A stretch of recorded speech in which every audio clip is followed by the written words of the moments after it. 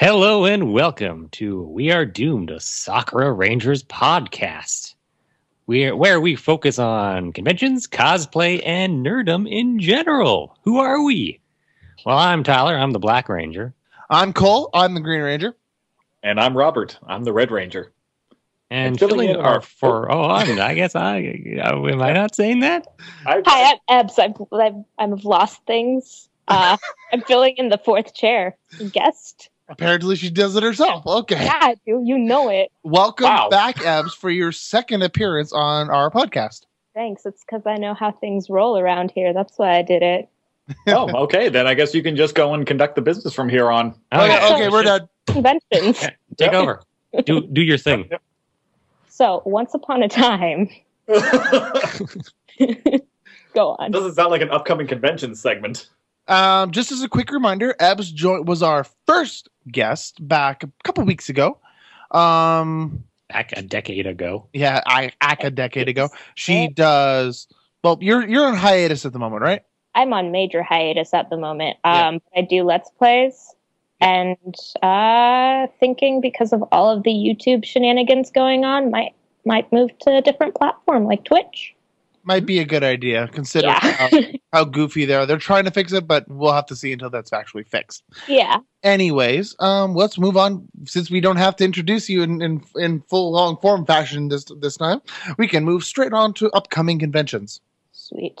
So this week, for this weekend, we have, let's see here, 1, 2, 3, 4, 5, 6, 7, 8, 9, 10, 12, 13, 14 different anime conventions this weekend. Busy weekend. Yeah, very busy weekend. Actually, it's with 2 of them are canceled, so there are only 12. But I will go through them anyway. That, of course, once again, this does not include any other just comic book conventions or anything like that. The list that I'm looking at is just solely anime conventions. And of course, if I should probably start finding a list of those other ones as well. But anyway, starting off, we have AgmaCon and Icon SC. Is that the States as well? South Carolina. South Carolina, thank you. We have a cancel. We had Anna Blaze, which is canceled, which was supposed to be held in Atlanta, Georgia. Blaze. Yeah. There was Generic Con in Troy, New York.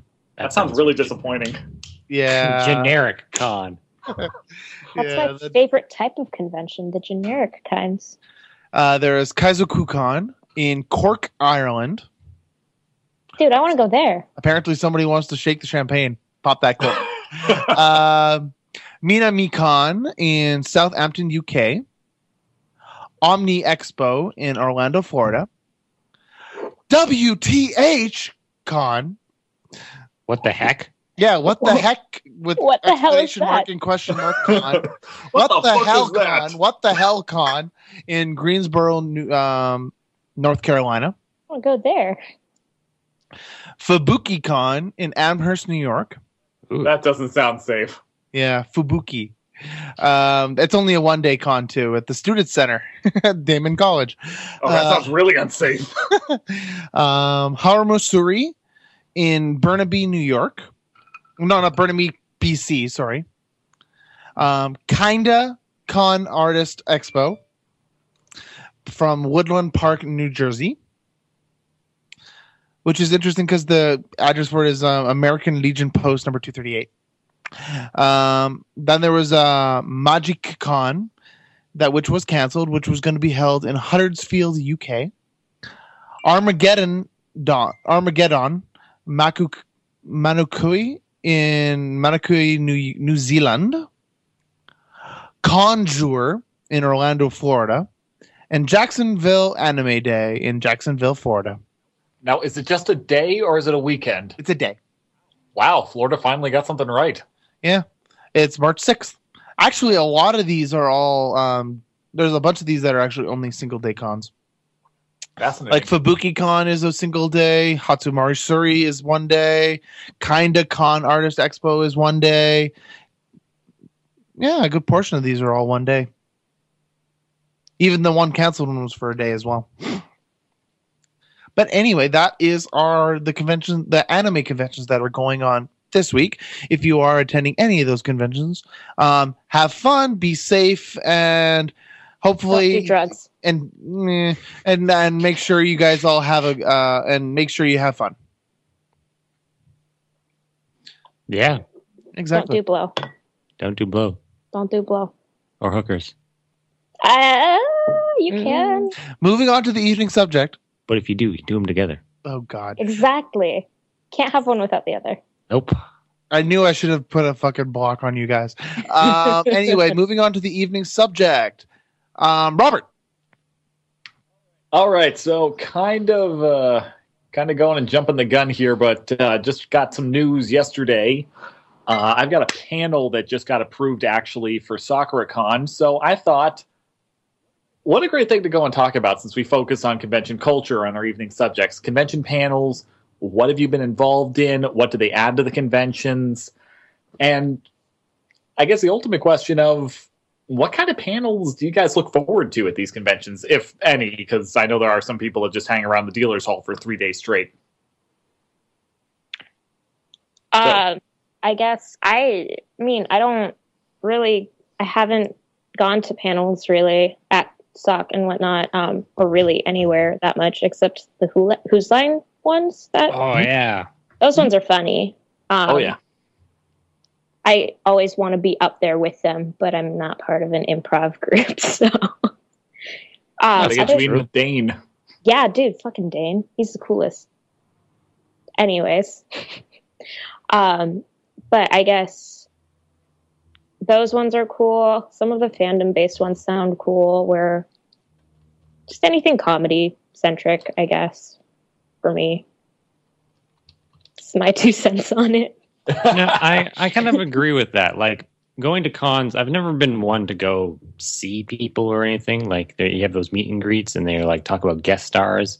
Like, I don't really go there for that, or going to, like, I just kind of go there because I want to cosplay. So I get my cosplay, make it, do my things, and just kind of walk around and do things. Because, like, I don't know, most panels, like, there are good ones like that where they're like Who's Line, which are really funny, or if they're like a guest star talking, getting asked questions, and those are always good because you get some interesting stories. Definitely.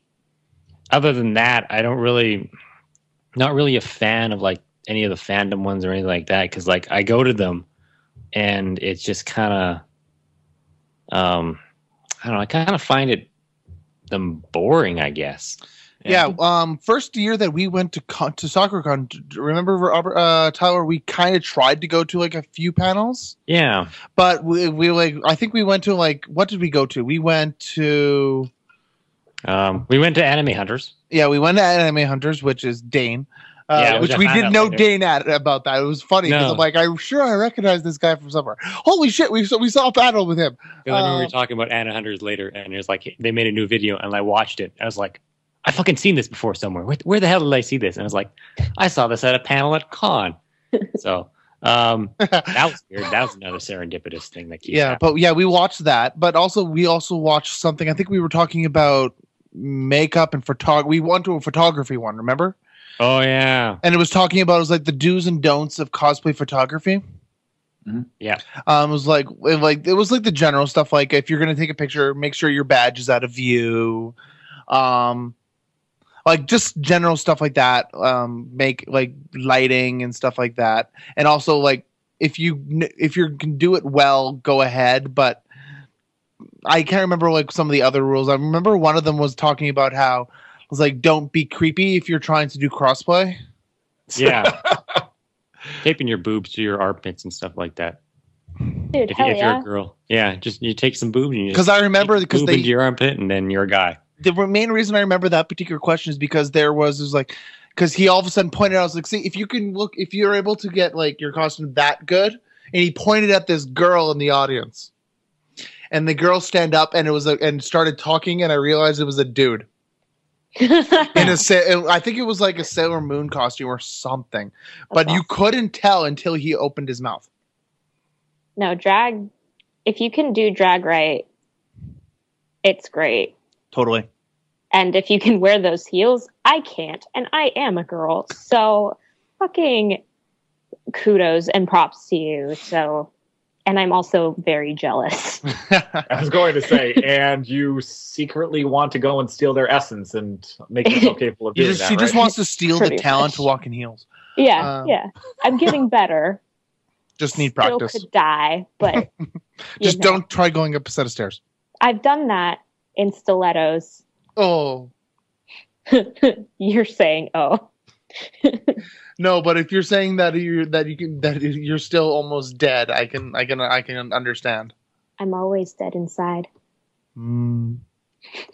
But anyways, Go on. So yeah, but I haven't really gone to too many panels. Like the only other panels that I personally have gone is like I've been to VidCon, which is the YouTube convention that takes part down in LA, and I did go to a bunch of panels. It was more like Q&A panels or stuff like that, and asking questions and everything like that. So I don't know if it wasn't really the same as like I don't know, like some like an information style panel or anything like that, or comedy or anything, but it still was fun. It was enjoyable to take part in. Well, I mean, that kind of covers it though, because there are so many different types of conventions, and panels are going to be different and have different types of content at different things. I guess this comes back to the question of, did they add to your experience? And it certainly sounds like they did in your case. Oh, totally. It also helps that the people that you're talking to recognize you from when they were talking to you earlier at the bar. That is cool. But yeah, I've met Philip DeFranco more times than that in 2 years than most people. Nice. Anyway. I feel like it does depend on the type of panel and also the type of convention. Because for something like VidCon and whatnot, you could, and PAX even, you could go to panels and like do meet and greets and like all of that. And if you wanted to, I guess, break out into that specific scene or whatever, for lack of a better term, it's definitely the networking and everything. Yeah, that's what VidCon turns into a lot of it. It's a lot of networking and getting to know people for collaborations and et cetera, et cetera, et cetera. Yeah. But Well, it's the exact same thing with other anime conventions like this. Hell, we met Robert through a panel, Mm-hmm. and now we're best friends, and we collaborate on a lot of different things now. So, yep. Is that technically Like a the panel? Rangers. It is technically a panel. It's convention run, but it's still listed as a panel. Wouldn't that be more like an event? You guys are talking about chess, right? it's Yeah, both. yes, It's yeah. essentially both. Yeah, no, but that is what conventions are for. That's why you have all these conventions for like dentistry or like doctors or something like that. It's to make networking. So it's a bunch of people from all over get together in one single place and you network. You meet people who are have the same interests in you than Share you technique. have. Yeah. I love me those dentistry conventions. That seems to be the most popular one. You should have seen this tooth. This lateral bicuspid, oh my god. It was rotted to the core. I'm just gonna say this: dentistry conventions are the bane of anybody that goes to PAX Prime or now PAX West, because every 4 years it screws up the schedule. I bet. Funny story. It's funny because all those guys have to go there if they want to keep their dentist license. I know, right? But in any case, though, but yeah, like what about you, Ebbs? What type of experience have you had with panels? Like, have you been? Yeah, you've been on like technically a one with us, I suppose. Yeah, no. I actually, the first time I ever started going to conventions and got thrown into the cosplay scene, I got thrown into a panel pretty aggressively. It was like jumping off a cliff. She was also voluntold. Yeah. It was basically like, hey, you're geeky, you're nerdy. I have this thing coming up, and we had a couple people drop out. I'm like, sure, I want to impress you because I think you would be a cool friend. So that's how Jesse got me into cosplay and everything, and I haven't looked back ever since. And it's how I started being Marluxia. But no, my experience with panels being in them has been pretty good so far. As far as seeing them, I think one of my favorite panels I've ever gone to see was in Calgary for the Entertainment Expo up there. Yeah, it was a couple of years ago, and they had a bunch of the cast of The Hobbit there, and they had a Lord of the Rings panel / Hobbit panel, and they basically they made it into a Who's Line panel with celebrities, and they were hilarious. Yeah, we had Billy Boyd here recently. Dude, Billy Boyd's super cool. Oh, Yeah. definitely. He was really cool. I never got to meet him, but he's super cool. Yeah, we had a couple friends that have met that got pictures and stuff with him. I'm so jealous. But that's been my experience. It has would I go to more panels? Probably. But yeah, let's just leave it at probably. Yeah, I don't know. It's kind of. I think I do it more. Like I'd be more willing to do panels now, but like it's hard to pick and choose because you can go to one. Like I remember going to one that was just like how to make props or stuff like that, and all they talked about was very basic starting prop making stuff and like how to make cosplays. And I was just think that was our first one that we went to. That was you and me, right? Oh, maybe one of them. I just remember being there and like, this is very boring. This is stuff I already know pretty heavy about. I think like, yeah. I wanted to like a more advanced, like maybe they had tips and tricks that I didn't know about, but then they're like, yeah, these are some tips and tricks that make things really easy. And I was like, wow, that's all kind of common sense stuff that you kind of figure out pretty quickly. So yeah. So I was just kind of like bored at that one. Those ones never seem to work out the way that people hope they will. I had a friend go to one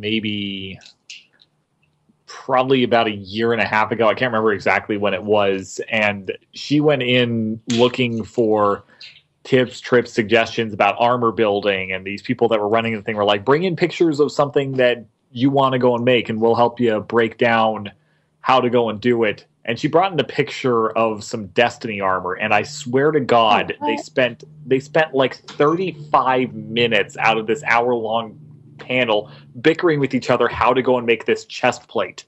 It's like it wasn't even to the crowd; it was just them bickering between each other. It was hilarious. Oh, jeez. That sounds like that Kind would of have been a good sucks, one, though. though. Oh, Yeah. It was really entertaining, but it wasn't what we were expecting. I mean, I knew it was going to be a disaster in the first place just because I knew the people that were running it, but it's like, oh, I'm going to enjoy this train wreck. I really wanted popcorn, but I couldn't find a microwave. That's another question. How many panels have you guys gone to in which you only went because you knew the people? And it's hey, yeah, no, I'll support you. And At the beginning, though, It's like I don't think crazy we've ever idea. had to do that, Tyler, because like literally when we first went to the cons, we didn't know anybody. Well, we've been to furry panels. Well, Oh. yeah, we went to one furry panel just because our friend was helping out at it. Yeah. okay.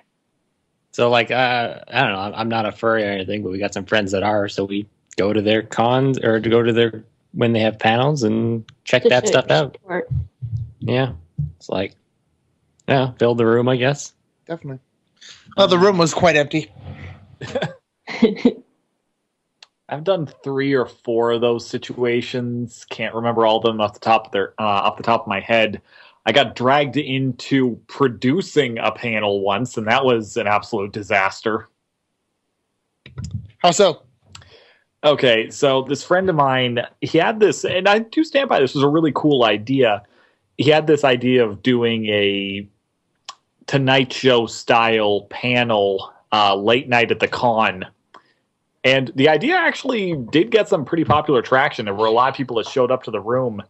And I had scripted out some stuff. I had worked out for some friends cosplaying characters. We were kind of just basically lampooning the Tonight Show format and came up with some pretty good ideas. But the guy that I was working with, and he's a really nice dude, we're still friends to this day, he must have gotten like I hear a butt. urinary yeah. I know, yeah. He must have gotten like a urinary tract infection or something like that. Because That's very oh my specific. God, he he was running the bathroom like nobody's business, and he was gone for like 20 minutes at a time. After the third break with him going and running out, it was just like, sorry, everybody, the host is just, I'm not sure what's going on. Yeah, he's not well, so I'm sorry, folks. Sorry to waste your time. Would you just want to get like another host by then, though? Yeah, you probably could have. The biggest issue was, so I had written up the script for him for the opening monologue and all the jokes, and he didn't bring anything. Like, he'd actually forgotten all of his notes. Oh God. And of course, this was back before we had services like Google Drive, where I would have been able to just upload the information and pull it up, say, on my laptop or a phone or anything like that. Oh, yeah, this stuff is just so great. I like Google Drive and stuff like that. Oh, this is wonderful. For this kind of thing, it is the best thing ever.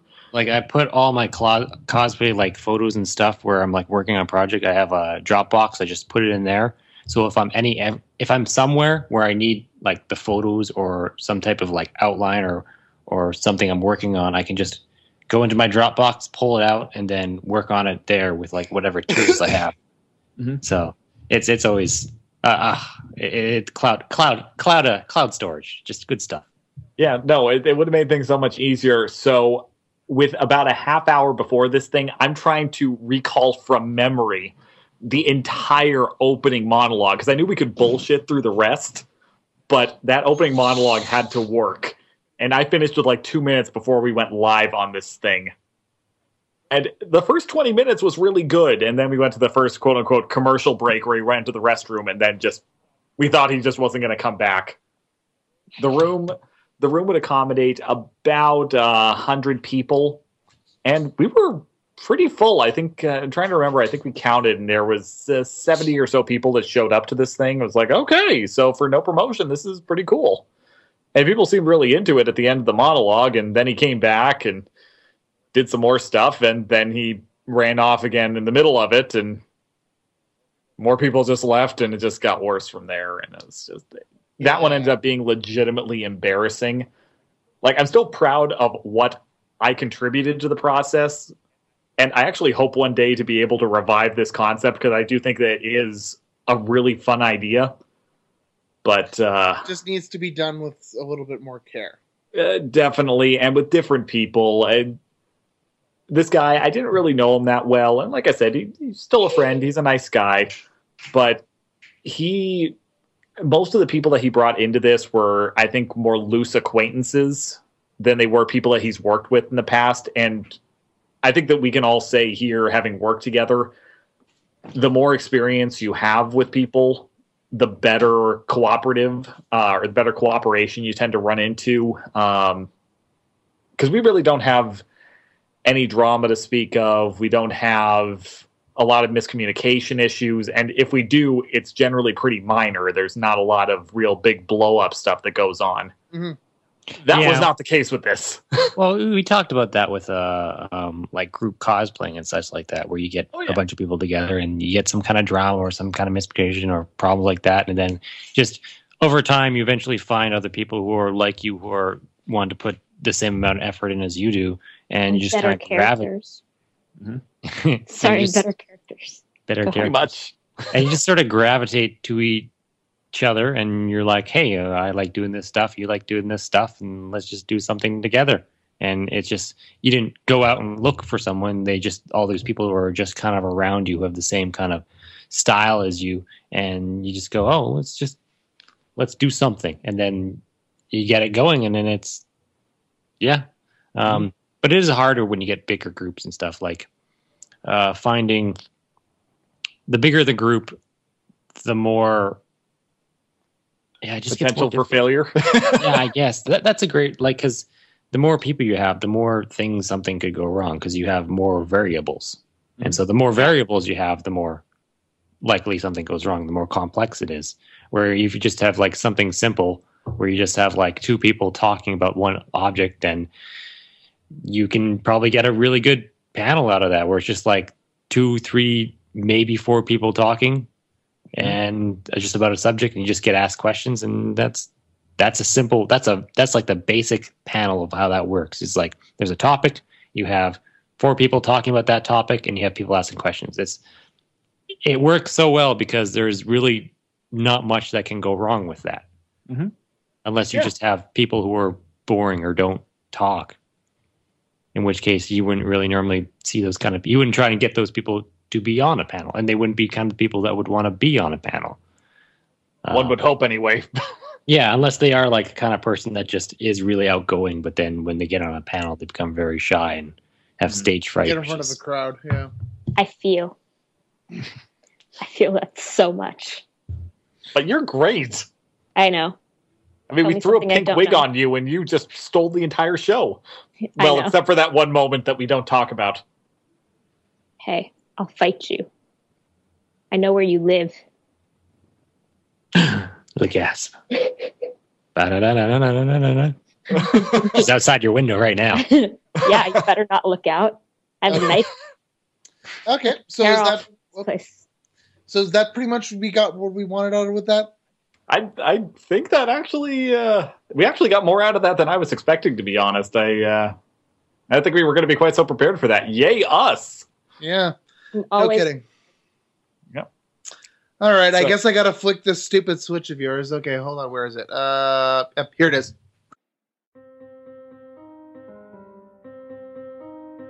What is a fandom? Movies, TV, anime, web series, anything can become one. But the internet has made them into something more. Wars have been fought over whose fandom is the greatest. Families, friendships, and marriages have all been lost in these battles. Every week, we see who has what it takes to be the best. It's Rob's Stone Cold Pick of the Century for this week. Let's see who has what it takes to be it this week.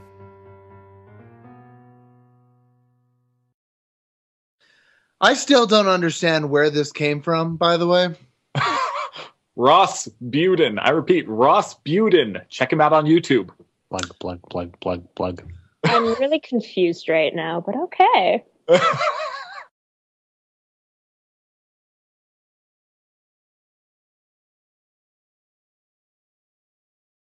Yeah, that's just what Robert likes to do. I don't know. That just appeared last week, even though they're trying to convince me that it's been there forever. It's been there forever. It's been there from episode 1. Sure. Come on, Ed's heard it. Whatever. Did I? Isn't that right, It wouldn't load. But in any case, though, Robert, it's yours. Yep. All right. Welcome to the fandom pick of the century. Yes. Welcome, everybody, to Rob's Stone Cold Pick of the Century for this week, a.k.a. the Fandoms of the Week. Now, before we get started in this segment, I just have to ask, who has seen the Ghostbusters trailer? I have. Anybody else? Yep, I've seen it. Sure. I had hoped somebody would go and say no. I have not seen it yet. Well, time to go and click the links. You want me to click the link? Oh, Will that load for her too? I know, right? I mean, are you sure? The last link you sent me didn't load for me. If you need to, copy and paste. I don't care. We're all going to go and do our favorite part of the podcast. And it's not where we go and do something for YouTube. Fuck yeah. Sony, my favorite. Columbia Village Roadshow Pictures. Hold on, pause it, kid. Don't we have to all start at the same time? Yeah. Oh, my bad. Sorry for listing off all the producers or like sponsors or. It's okay. You can do it again when we all start watching it together.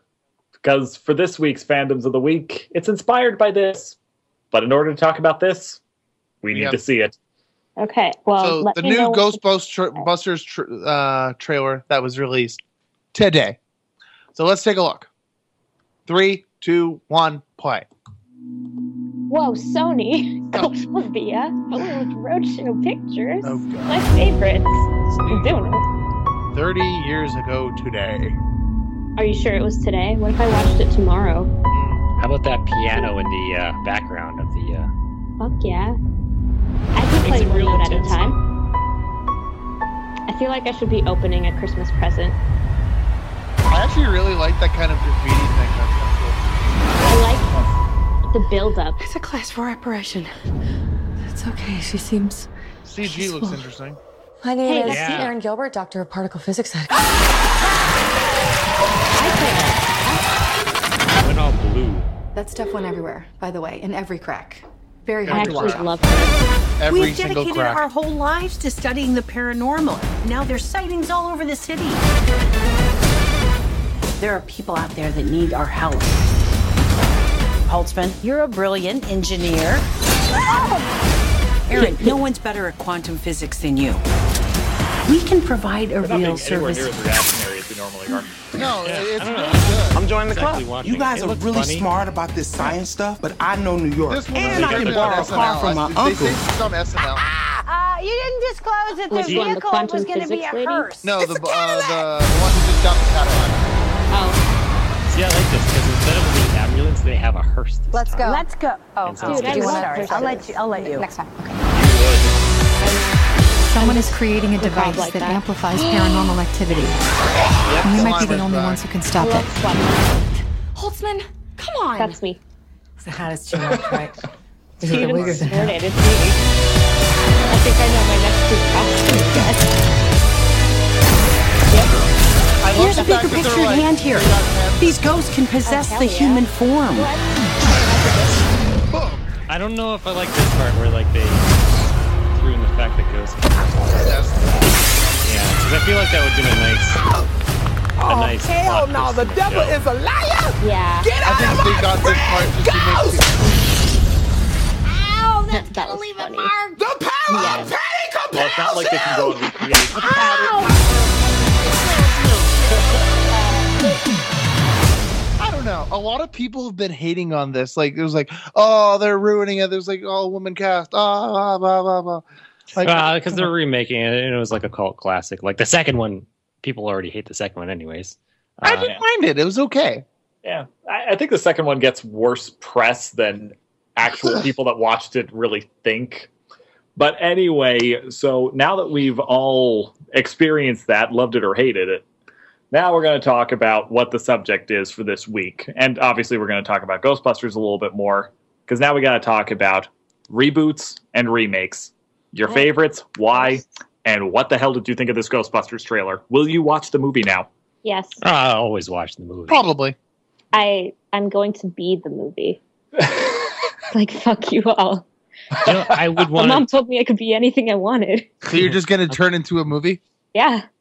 Live What on. gender are forever. you? I'm Ghostbusters movie gender. I'm a Phil. That's my gender. Just Fuck your wait, that's gender norms. just wait. That's going to be an option on Facebook here by the end of the week. Because of me. Yep. We'll be able to say we did that. We did Yeah. that. What did you Yeah. contribute to your life? I made a gender option. The film. I like. Sorry, I'm just laughing right now that the fact that all of us are all of our cursors on our dock are all spread along their link at like even things, so we're all on the exact same line. So it actually looks really kind of cool. Oh, Tyler just broke it. Yeah. Yeah. Way Like to a- ruin it, man. Second. But anyways, So Okay. what did you like about it? What did you hate about it? I liked the girls. I don't know. For me personally, I personally I thought it looked pretty interesting and well done. But the fact that I don't know, they're putting a lot more focus on the CG of it and in comparison to what it used to be. Yeah. But of course, that like it's supernatural stuff. It's not like they can do like practical effects for that type of thing very well. Yeah. Well, like the practical effects look a lot. Like because Campier. Of course, the practical effects nowadays are awesome. Can still look amazing. like you But- look at the ghosts and you look at the proton beams and they look a lot not like they did in the past. They No. look fresher. They look newer. They look more CG, I guess. Yeah. Like everything's a lot more detailed. Yeah, I- definitely. I've got a little bit of a love-hate thing going on there as well, because definitely, I will say, once again, going back to my favorite term, art direction. Yeah. I'm loving the looks of this thing, and I did not think I was going to say that. I know James Gunn is involved with this, and he did Guardians of the Galaxy, so I shouldn't really be surprised. Yeah. The prop direction looks really, really well done. I think. It definitely does, yeah. The quality is there, and you can see it, and like just from the glimpses, like the proton packs and the I don't know, just like the hand props and hero props and everything that the girls are going to be using. Like, they seem to be well done. Well, of course, it's for film, so you have the ability to touch them up slightly while they're on film. Mm-hmm. But I don't know. It's just one of those things where I think that the props themselves will stand up on their own. Mm-hmm. Yeah. Well, like that was a big thing of the last time, is that all their props and stuff were like amazing, practical props, and they used the technology at the time. They just threw a bunch of shit together, and then they had with some flashing lights on it. Yeah. Pretty much. So it's just that's the same thing they're doing now, except they've got definitely have something to base everything off of, like the theme and style. But their ghosts aren't going to be as practical. Like all their ghosts are CGI. Even that Slimer, as you saw, was CGI. And I guess they have a transition from the CGI ghost to solid stuff, because they had that ghost puke ectoplasm on it, and so you saw the ectoplasm was green and very solid. The ghost was all blue and CGI, so they have like a cross between the two. But I feel like every ghost you see is going to be all just CGI. There's not going to be any real practical stuff, because there might be, because there's obviously going to be a stand-in for something for them to look at. Yeah, which is not uncommon these days. Well, what I mean is, for example, like even if it's just a ball on a stick. Well, they have that before. That's how they did it all the time. That's how they did it in the last time. Or they'll just have somebody walking around on a pair of stilts.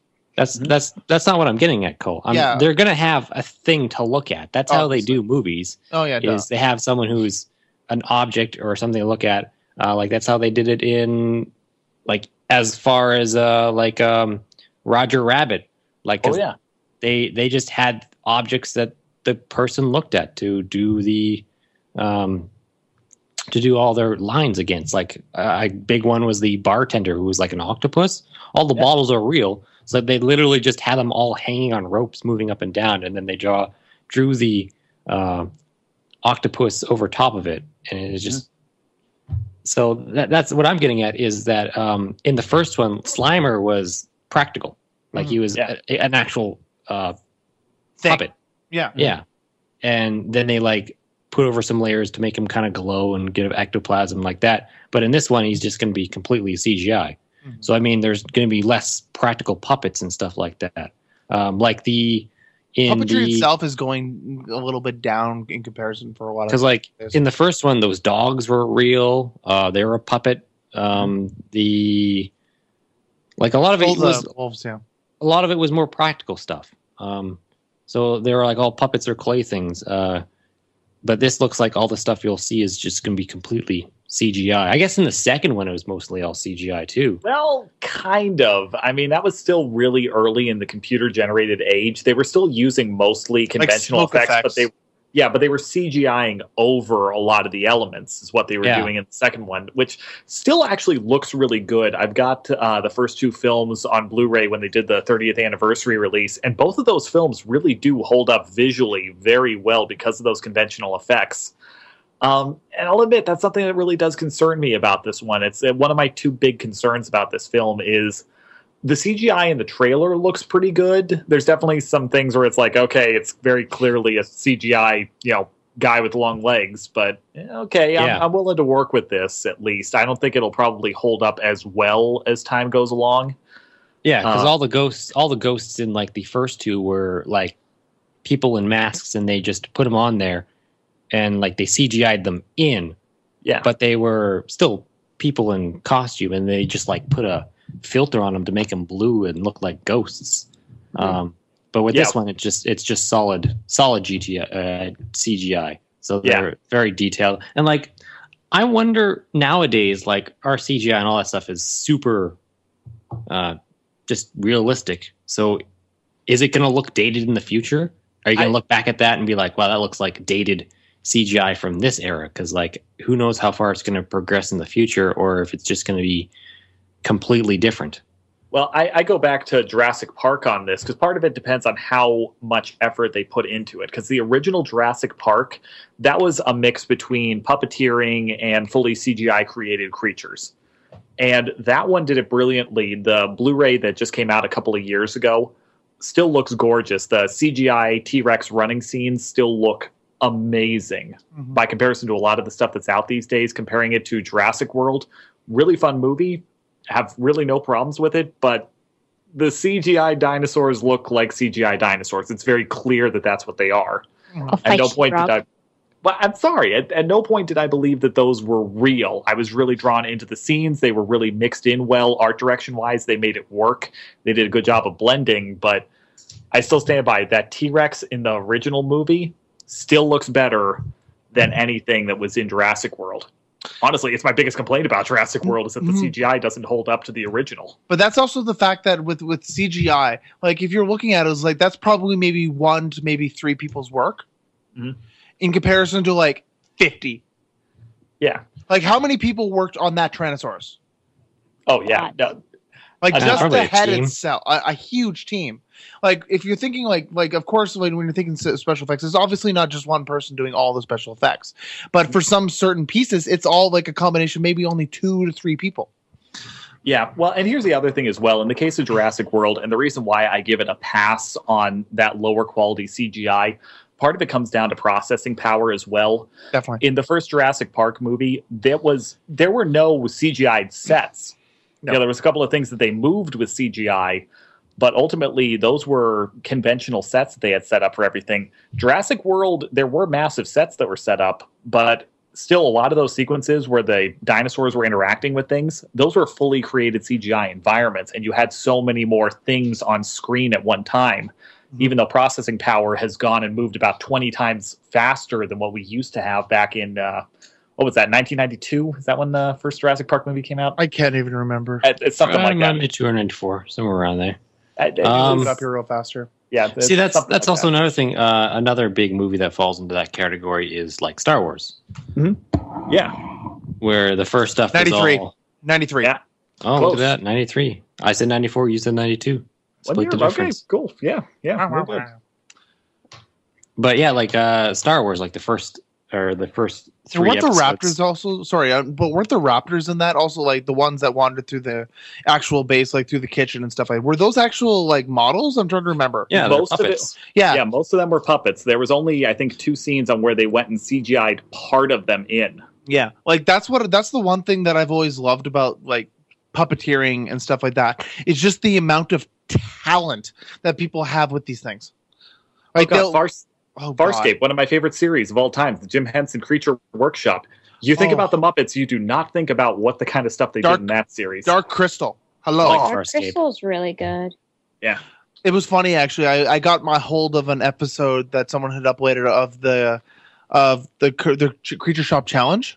Mm-hmm. Oh. And the episode that I'd found was the episode where they were redoing the vulture birds or whatever the heck. Yes. They made their own versions of them.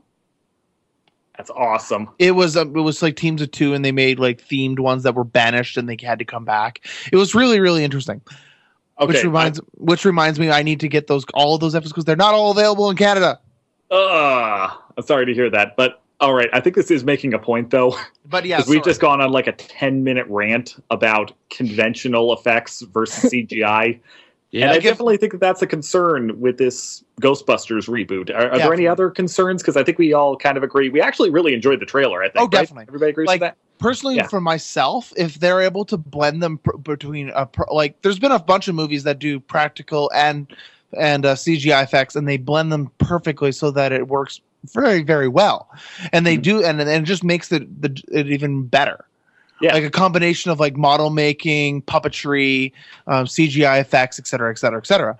But in the sense with that, it should be, I don't know, it's just one of those things that if it's done professionally and well done and puts it together well, I don't think it should matter too much. I think it will just turn out well.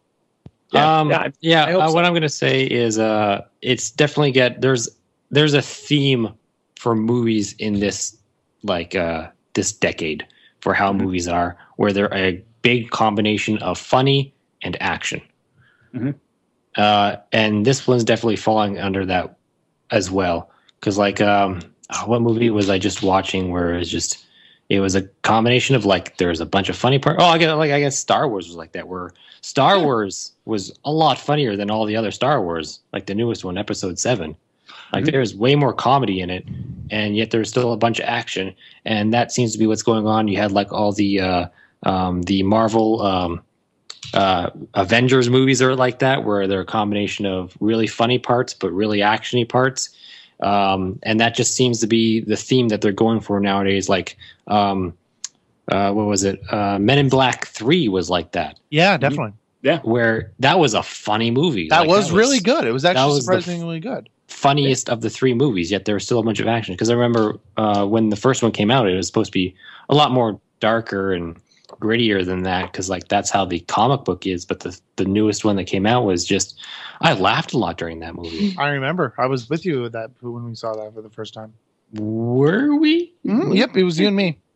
Hold on, Cole saw a movie. I think we have to believe him. Oh, shut up. But anyway, going back also to something with Star Wars, even though I haven't seen the movie yet, I do know one thing. The chess set. Mm-hmm. That was all practically done. It was done in stop motion. Mm-hmm. They used the original, the guys who did the original chess set did that again. Mm-hmm. They redid it. They took the original stuff they had, the original chess pieces that they had used for the holograms, kind of did a backward engineering of them because they've been degraded and stuff like that, and so they re-sculpted everything, and then they did it movement by movement by movement. Yeah, which is great. Ironically, if you actually pay any close attention to it, apparently where how in what was it, A New Hope, that they have the guy, that monster raises one and just slams it to the ground. Mm-hmm. The game that happens in the new movie is actually a continuation from that same fight. Oh, is it? Huh. Mm-hmm. Fascinating. Is that right? Yeah. Huh. Can't wait for the Blu-ray to come out so I can go and put them side by side. This will be awesome. Definitely. All but right, in any case, sorry about that. Yeah. But moving on to the rest of your topic.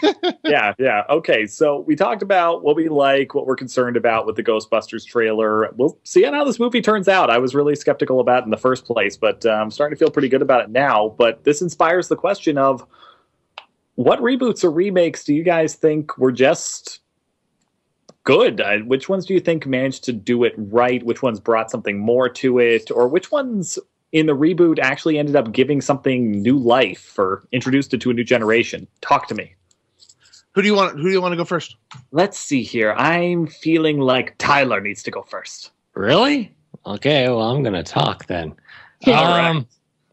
Okay, I picked The Producers, actually, because it's really interesting to me, where The Producers was originally a movie by Mel Brooks. I really like all his stuff because he's satirical, and that's his humor, and that's my humor. And he's willing to laugh at himself. I laughed at all his stuff. I loved everything in his collection. Yep. Definitely. So The Producers, that was a movie that came out, which, if you know what it is about 2 producers who make a flop musical just so that they can make a bunch of money. Because if the musical flops, then if they sell over 100% of the rights, they basically just keep all the extra money. Because if it flops, the IRS don't care about it. But what happens is the musical that they pick the worst actors, the worst script, the worst director, and they put it all together to make a horrible musical that's going to flop, and it succeeds, which is a problem because that means they don't have the money to pay the backers. And it's just a whole story of that. It's got Nathan Lane, Matthew Broderick. No. Right now I'm talking about the first one. Oh, the original. Sorry. Yeah, I'm talking about the original one, which had Gene Wilder, and I can't remember who played the other guy. Why am I blanking on this too? That's one of my favorite movies of all time. So Like it had a really good cast. That one, the thing is, that one wasn't. That was in '67. Holy shish! Yeah, it's an old movie. That one didn't have a musical. Cyril Morcell, Gene Wilder, and Dick Shawn. I love him. Yep. So, so that one, it didn't have any musical numbers, nothing like that. It was just a movie. That's what it was about. But it was an interesting concept about it involving musicals, that they made a musical out of that movie. And that became really popular. And then they made a movie about the musical about a movie. So the newest one that came out with Matthew Broderick and Nathan Lane, Uma Thurman, that one has musical numbers in it because it's the movie version of a musical. And so you can, if you like watch the two movies, they are very different because the newest one is done like a musical. So all the sets are very solid. You only see them from kind of one angle. And it's got dance numbers, and it looks like a musical, like they do with all the other musical 2 movies. Mm-hmm. Cole's probably going to try and talk about Rent right now. Or no, like the movie didn't. I fine if you're going to be like that, I will. Anyways, so yeah, but movies like the Rent. movie they didn't. They did use different spots. Anyway, yeah, movies like Chicago was that. I guess there was a big theme in the 2000s where they had movies that were musicals. So they had like Chicago, they had Moulin Rouge, they had Rent. Well, there's some other ones, but anyways, yeah, and those are all movies that are shot in the way that they look like musicals, and so I don't know. The newest one is it's really funny. Mel Brooks didn't even direct it or anything. He was just, did he produce it? He may have produced it. He was a producer. Yes. Ha-ha. So he was a producer of that movie, but he didn't direct it because it was basically done differently. It's a remake of the musical version of it. So that's an interesting way for all that to happen. They cut out some numbers too and changed some stuff around, but yeah, I'd consider that a reboot or a remake. Okay. Definitely. They remade the movie, but it's of like the musical, so it's completely different because it's got musical numbers in it. It's got dancing. It's got all that stuff. Where the first one is literally just a movie. There isn't any of that in there. So, well, there is, but that's only in the musical part of it when they're like looking at the musical. Yeah. Will Ferrell's in it too. Oh, in one of his best roles, might I add. I still stand by. He was the best in the Lego Movie, but this is a close second for me. So yeah, it just had a really good cast, and it's just a fun movie to watch. Anyways, so that's my take on a reboot remake that I liked. Robert, who do you want to go next? Ebbs. Yeah. Ebbs, let's get you in here.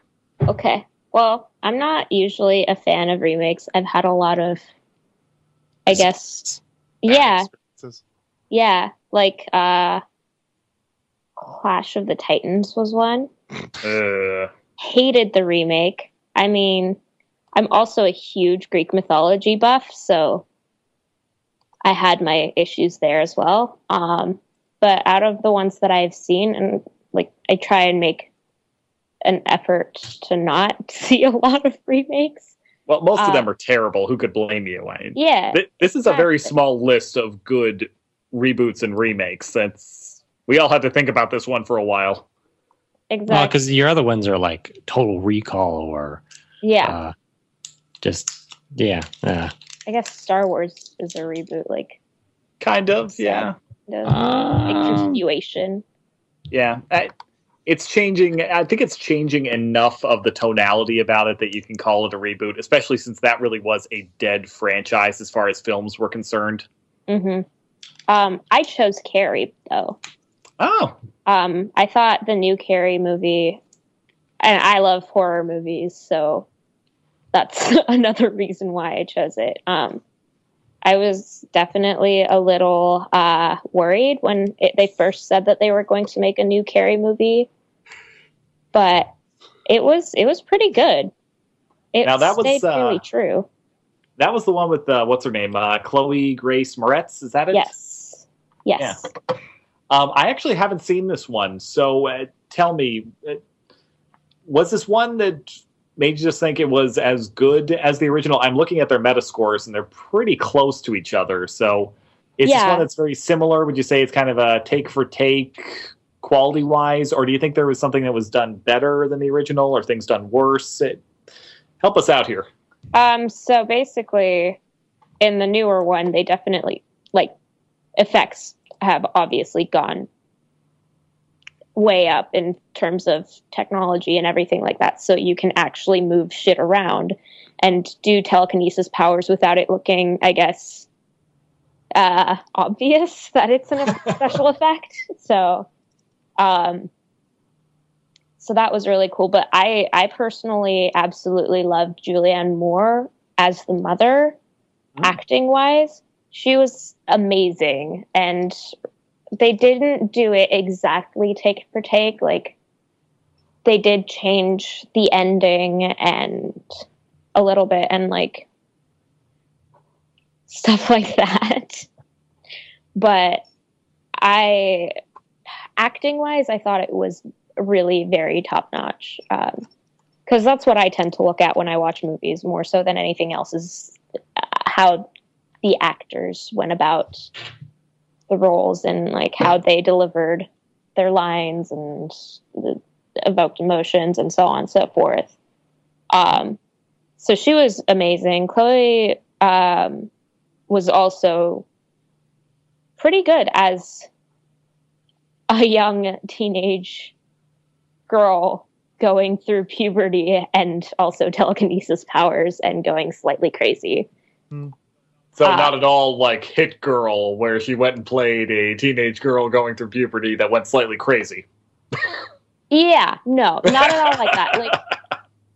Kind of, when you put it out on paper like that, it sounds similar, but it's definitely a different kind of crazy. This is more creepy crazy than, I'm just going to kick your ass. Don't worry about it. Go to sleep right now. Your fault. Go to sleep. This is holy shit.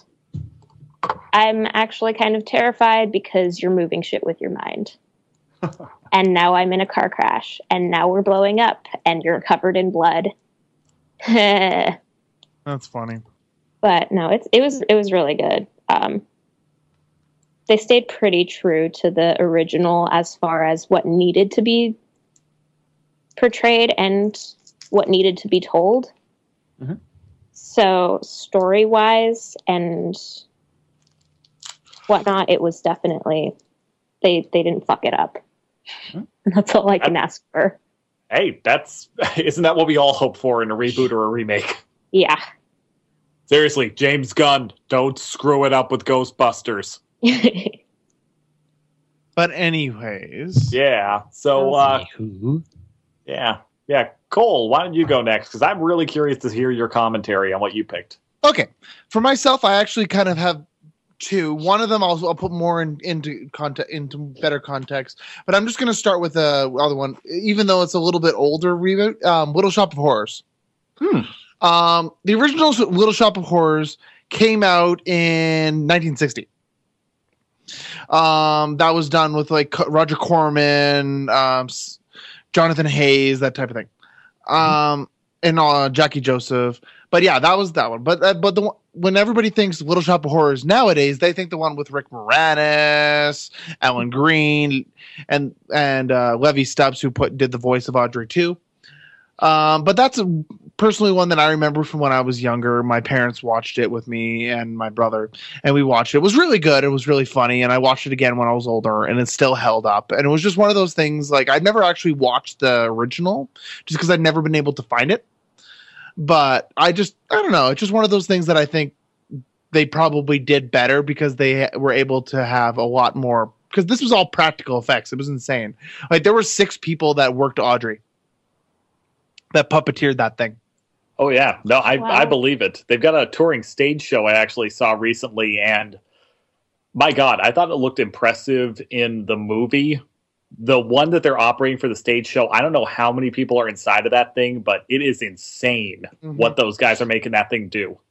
Definitely. But I just wanted to mention that one real quickly. Now, the other one here, personally for myself, that I've always loved was Karate Kid. Now, of course, like, the only reason I really enjoy the new Karate Kid with Jaden Smith and Jackie Chan is because Jackie Chan's in it. I personally think Jaden Smith is a idiot. Is anybody going to argue this? Anybody? No. Show of hands? Nobody? Nobody? I don't know. Nobody he makes some weird tweets. Yeah. What was the question? Do you think Jaden Smith is an idiot? Go on. Yeah, there we go. But in any case, though, I loved the original Karate Kid.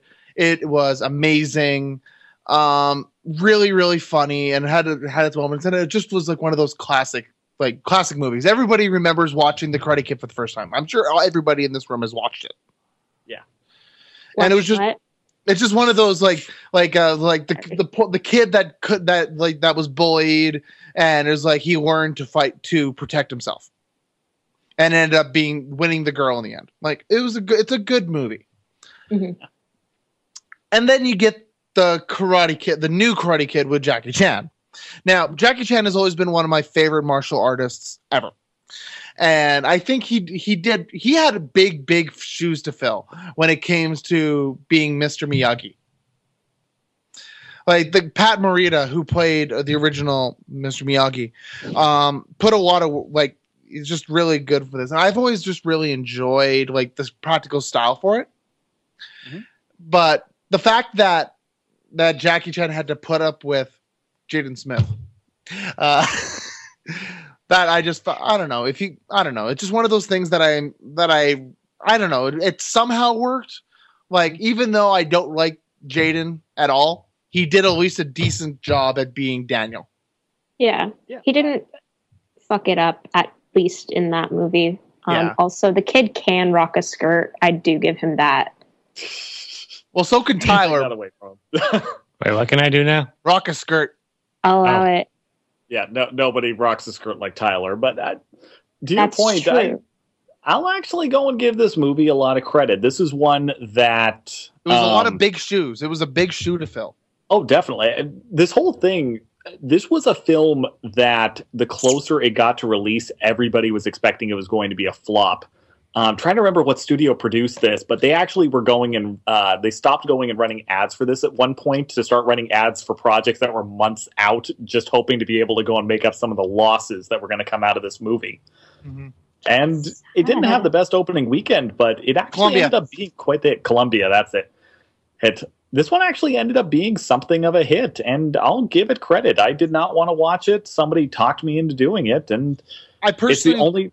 It's the only film I've ever seen where I thought that Jaden Smith could act. And I give more credit to the team that produced this movie, the director, all of the set producers. It was clear that, they did it was very clear that everybody was on the same page with this one. And as weird as Jaden Smith can be, I think that he probably realized on how important this role was. Because this was also his first real big acting jump. By himself. Yeah, exactly. I mean, all the other ones he played as a kid for Will Smith. Yeah, exactly. Yeah, he wasn't just getting there. I mean, clearly he got this job because of his dad. I'm going to say that right now. There's no way he would have gotten this other ways. But he really took that one. Oh, yeah, you could have. But if I was Will Smith's child, I totally could have played anything. Yeah, pretty much. I'm going to give him some credit. This is the only time I can think of. This is the only time that I think that I'll give Jaden Smith some credit, because nobody's going to question Jackie Chan. He's an amazing martial artist. Especially in China. Oh, exactly. Yeah, no, he's a great actor. He's just a genuinely good person. The directing team and everything. This was a really well put together movie, just from looking through the casting list. And I even recognize some of the names of the gaffers on this thing from other movies. They had a lot going for them, and Jaden Smith clearly took this seriously. I didn't want to see this movie, and after I was done with it, I was like, damn, I enjoyed myself. Definitely. That 2 hours went by quick. I do have to say I watched it on a plane. However, I've also seen some really decent movies. Like, highly decent movies on planes, but I watched it on a plane. Yeah. Actually, I also want to put this into before we move on to you, Rob. That I actually have, like, going back to the original Karate Kid. Have you ever played the 6 steps between any person or something like that? You know, the Google search or something like that. 7 degrees of Kevin Bacon. There we go. 7 degrees of Kevin Bacon. Thank you. If you pick if you pick any, like, the concept is if you pick any actor in Hollywood, there are within 7 steps you'll hit Kevin Bacon. Because they've worked with someone who has worked with someone who has worked with Kevin Bacon. That's just that's a spoof off the original 7 Degrees of Separation. Yeah, but is like anyone's knows someone through 7 degrees. Yeah. So Kevin Bacon through 7 Degrees of Separation. Yeah.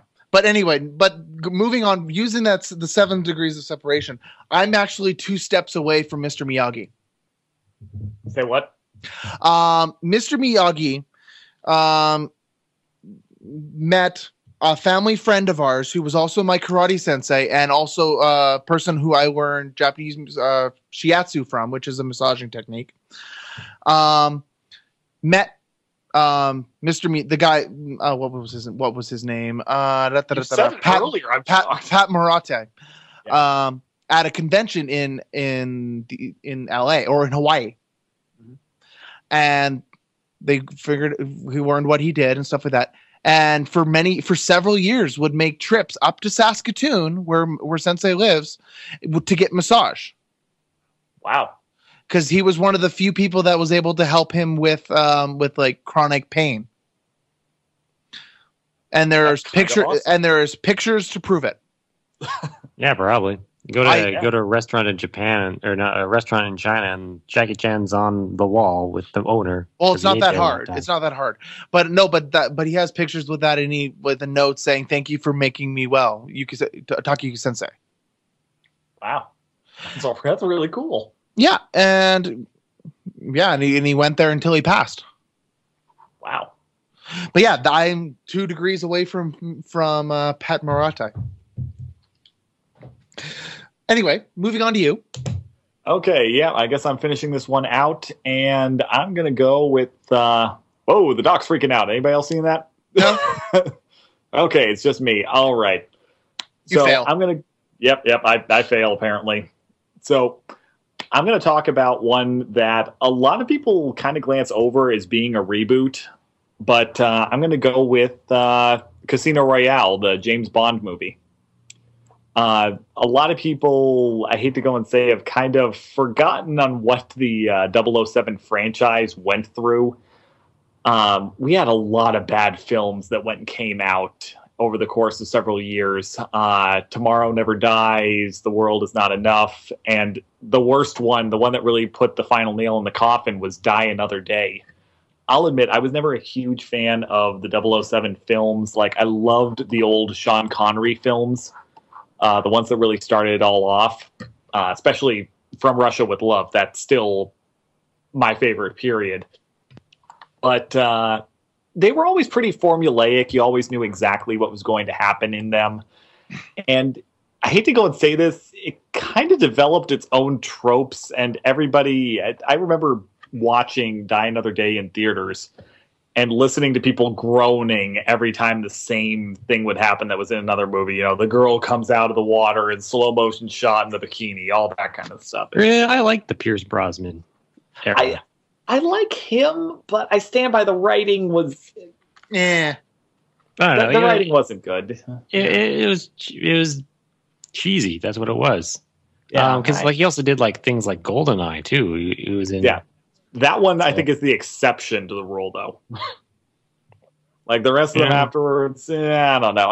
To each their own on these ones. I know there's some people that go and give a lot more credit to these films than I would, and that's not taking anything away from them. But wouldn't you agree that they did become pretty formulaic there for a long time? Well, yeah, they did. They became very tropey. But that tropiness is kind of what made those James Bond movies. Like they were just like that before. You just didn't really notice it. Became very apparent in these ones. But yeah, people know these ones. Like they know The World Is Not Enough, Die Another Day, Tomorrow Never Dies, and GoldenEye. Like those Dr. are No. Yeah. No, that's Dr. No was like that was 62. Oh, sorry. Yeah. I thought you were just talking James Bond movies in general. I'm sorry. Oh no, just that talking, period. Okay, I apologize. Pierce Brosnan. Yeah. Okay. Like you just talked about was Sean Connery in Dr. No, wasn't he? Yeah. Because like those ones, yeah. Like the first one with Sean Connery, those are gods right there. Like some of those are my favorites. But they're very formulaic as well, I guess. But then again, if you look at the other ones, Yeah, they didn't draw as much attention to that though, and that's more what I'm making point of. Like some of these things just became features standalone in the films, and they seem to draw just way too much attention to them in later films. It's like we don't have any original thoughts. Like these are things that we've always done, but we're just it was the 90s. Yeah, and Dark Age of Cinema. I mean, I still stand by that. It's a real thing. Yeah. Or a movie was no longer than an hour and a half. Exactly. Yeah. No. And I don't know. But that's just how it was. I guess. But like that makes them catchy. Like you know them. Yeah, definitely that. But talk about a diminishing rate of returns. I mean, this is actually really depressing to me. I read a synopsis while studying up for this about Die Another Day, and so the James Bond movies. I mean, this is a British character, and even though I grew up on this show. Exactly, the international films, no doubt, but Die Another Day was almost exclusively viewed by the American audience. Like it was so poorly received in the UK that it didn't even have a regular run in the theaters. Normally it's between 3 to 7 weeks is what you'll get out of one of these summer blockbusters. And most cinemas in the UK were pulling it after 2 weeks. This was not a big hit there. So maybe that's the thing. Maybe it was like designed more for North American viewing. I guess. Yeah. There's a whole lot of history behind it, though. Oh, yeah. Like, for reasons and stuff like that. Because, like, think of other spy movies that are coming out at that time. Like, Mission Impossible has lots of tropes like that, too. And it's like, well, and think of, like, Power Rangers. Power Rangers has tons of tropes. God. Oh, definitely.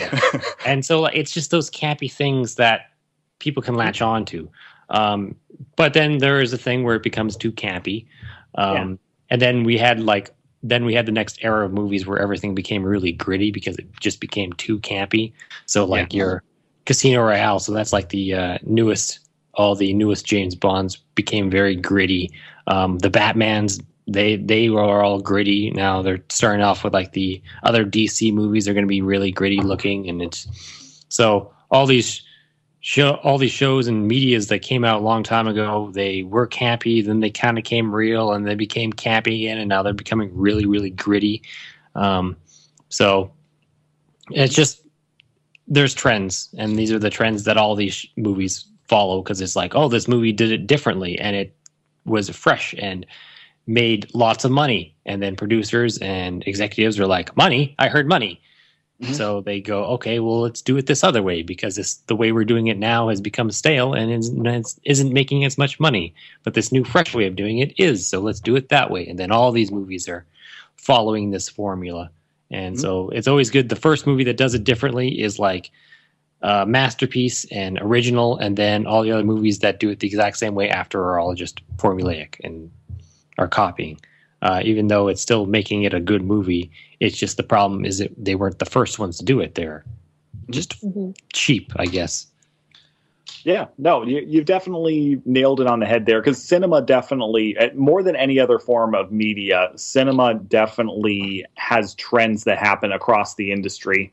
And Casino Royale definitely did come into that. This came out a year after Batman Begins, and it did reinvent James Bond, but not by completely breaking apart. It still had all of its tropes in place, but it wasn't drawing attention to them in the same way. The way that they were writing the story and art direction, once again, just trying to go and make things consistent between the story and the way that it was shot and the action sequences.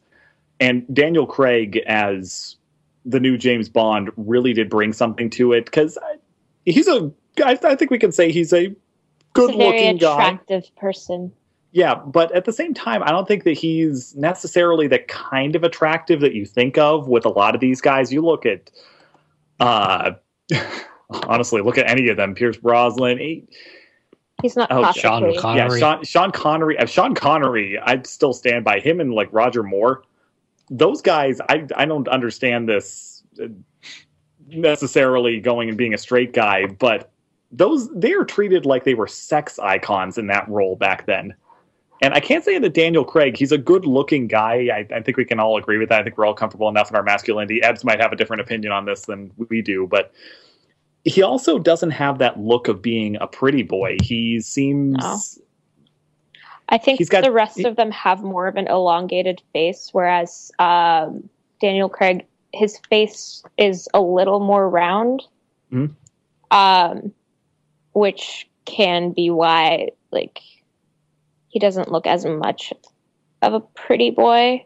Yeah, well, I think he just looks more like he's got kind of that average Joe quality about his face. He's still an attractive guy, but I actually believe that he could kick your ass. And the way that they shot all the scenes, it's very believable with him. And the way I stand by, the script really does make this kind of a movie, because some of these James Bond films have been fantastic just because the script has allowed the actor to really go and delve into a character more than others.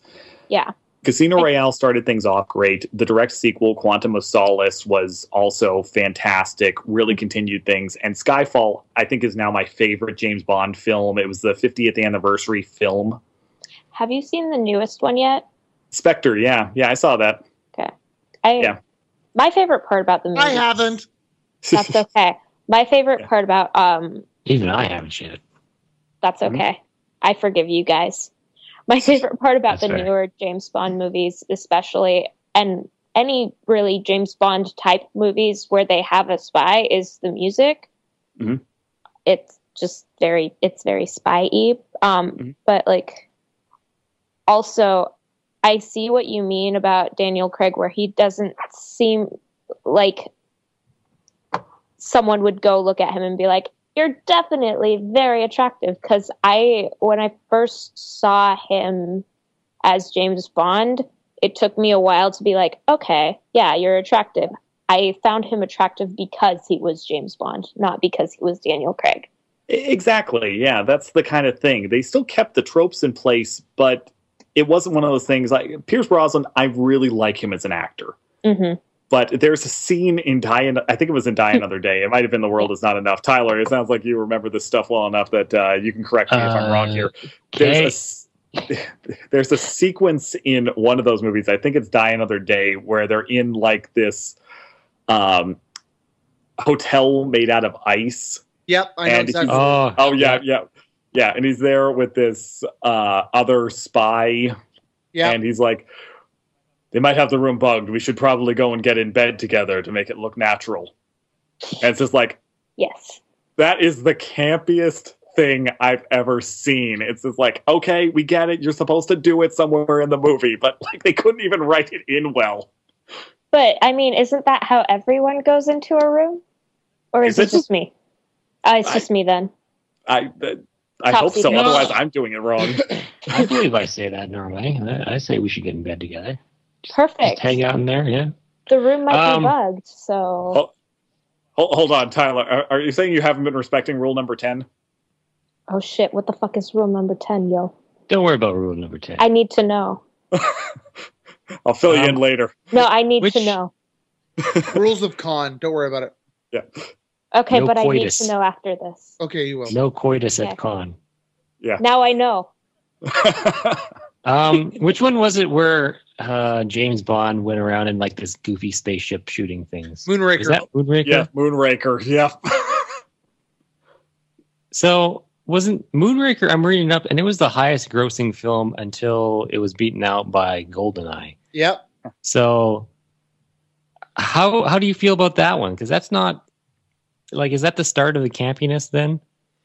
I feel like that's when it started turning into that kind of deal. Because even The Spy Who Loved Me, still, it had some of that campy quality about it, but the writing was still on top of itself. So it didn't feel like it was out there. Although maybe that's, yeah. But maybe you need to go back and look at them because they might all just have that campiness and you just didn't really notice it in the old ones. It's just one of those things that might pop up, unfortunately. Yeah. Because like, if you want some campy spy movie, go watch Spy Hard or something. Oh God! God! Okay, shut up, because Spy Hard and all of those movies are my favorites. So shut up. So let's Leslie. Leslie Nielsen. I wanted to work with him, but then he died.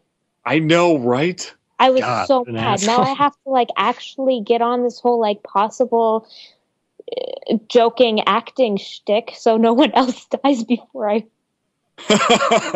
get to work with them.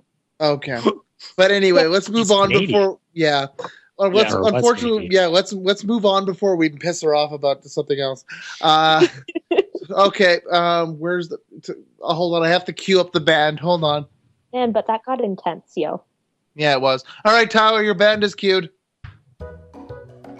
It's time for Tyler's Anime Corner.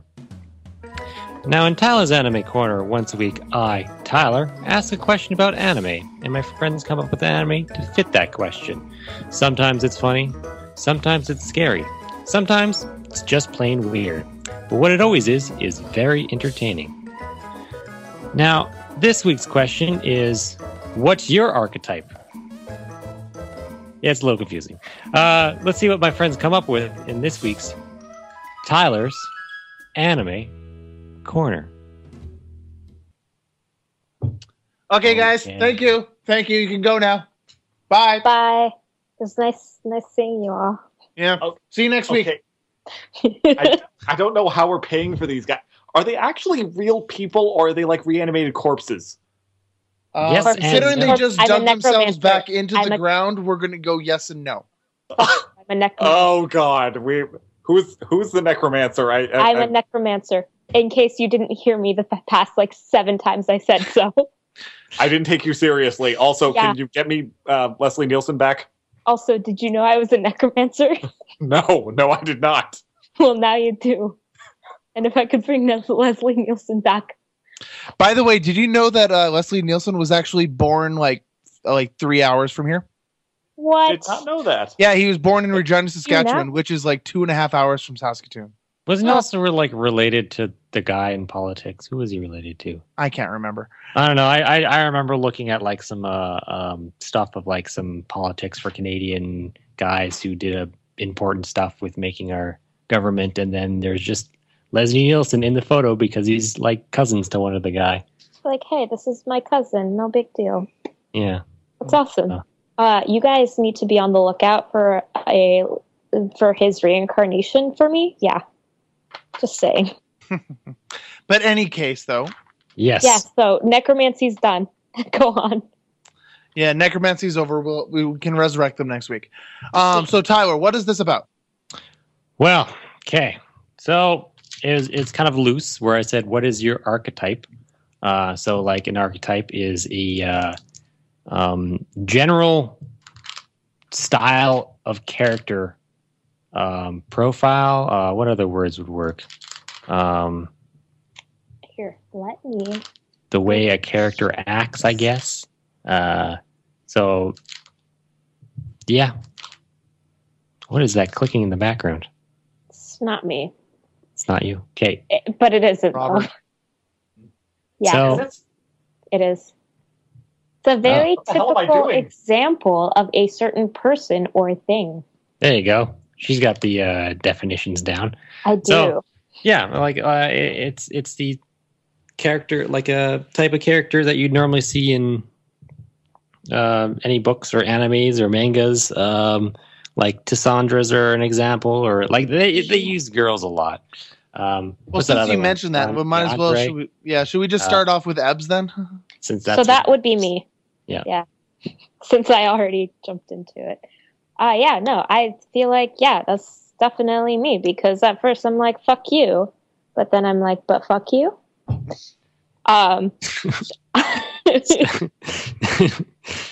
It's got so many meanings to it.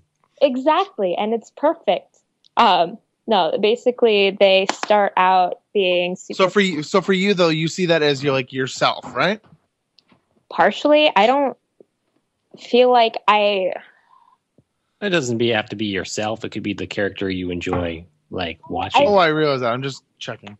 Yeah, I definitely enjoy watching them because it's like, man, I'm going to be really cold and no, I will not.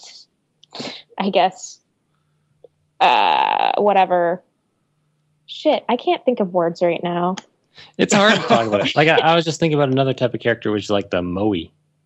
Moe? Yes. Moe. Yeah, which is like the kind of vapid, not really there, but kind of like pure character, so to speak. Yeah, very innocent. Yeah, no, that's not me. Yeah, no, not at all. See, the problem is it's hard to relate to these types of characters because they're all very two-dimensional characters. Like it very much is. Like,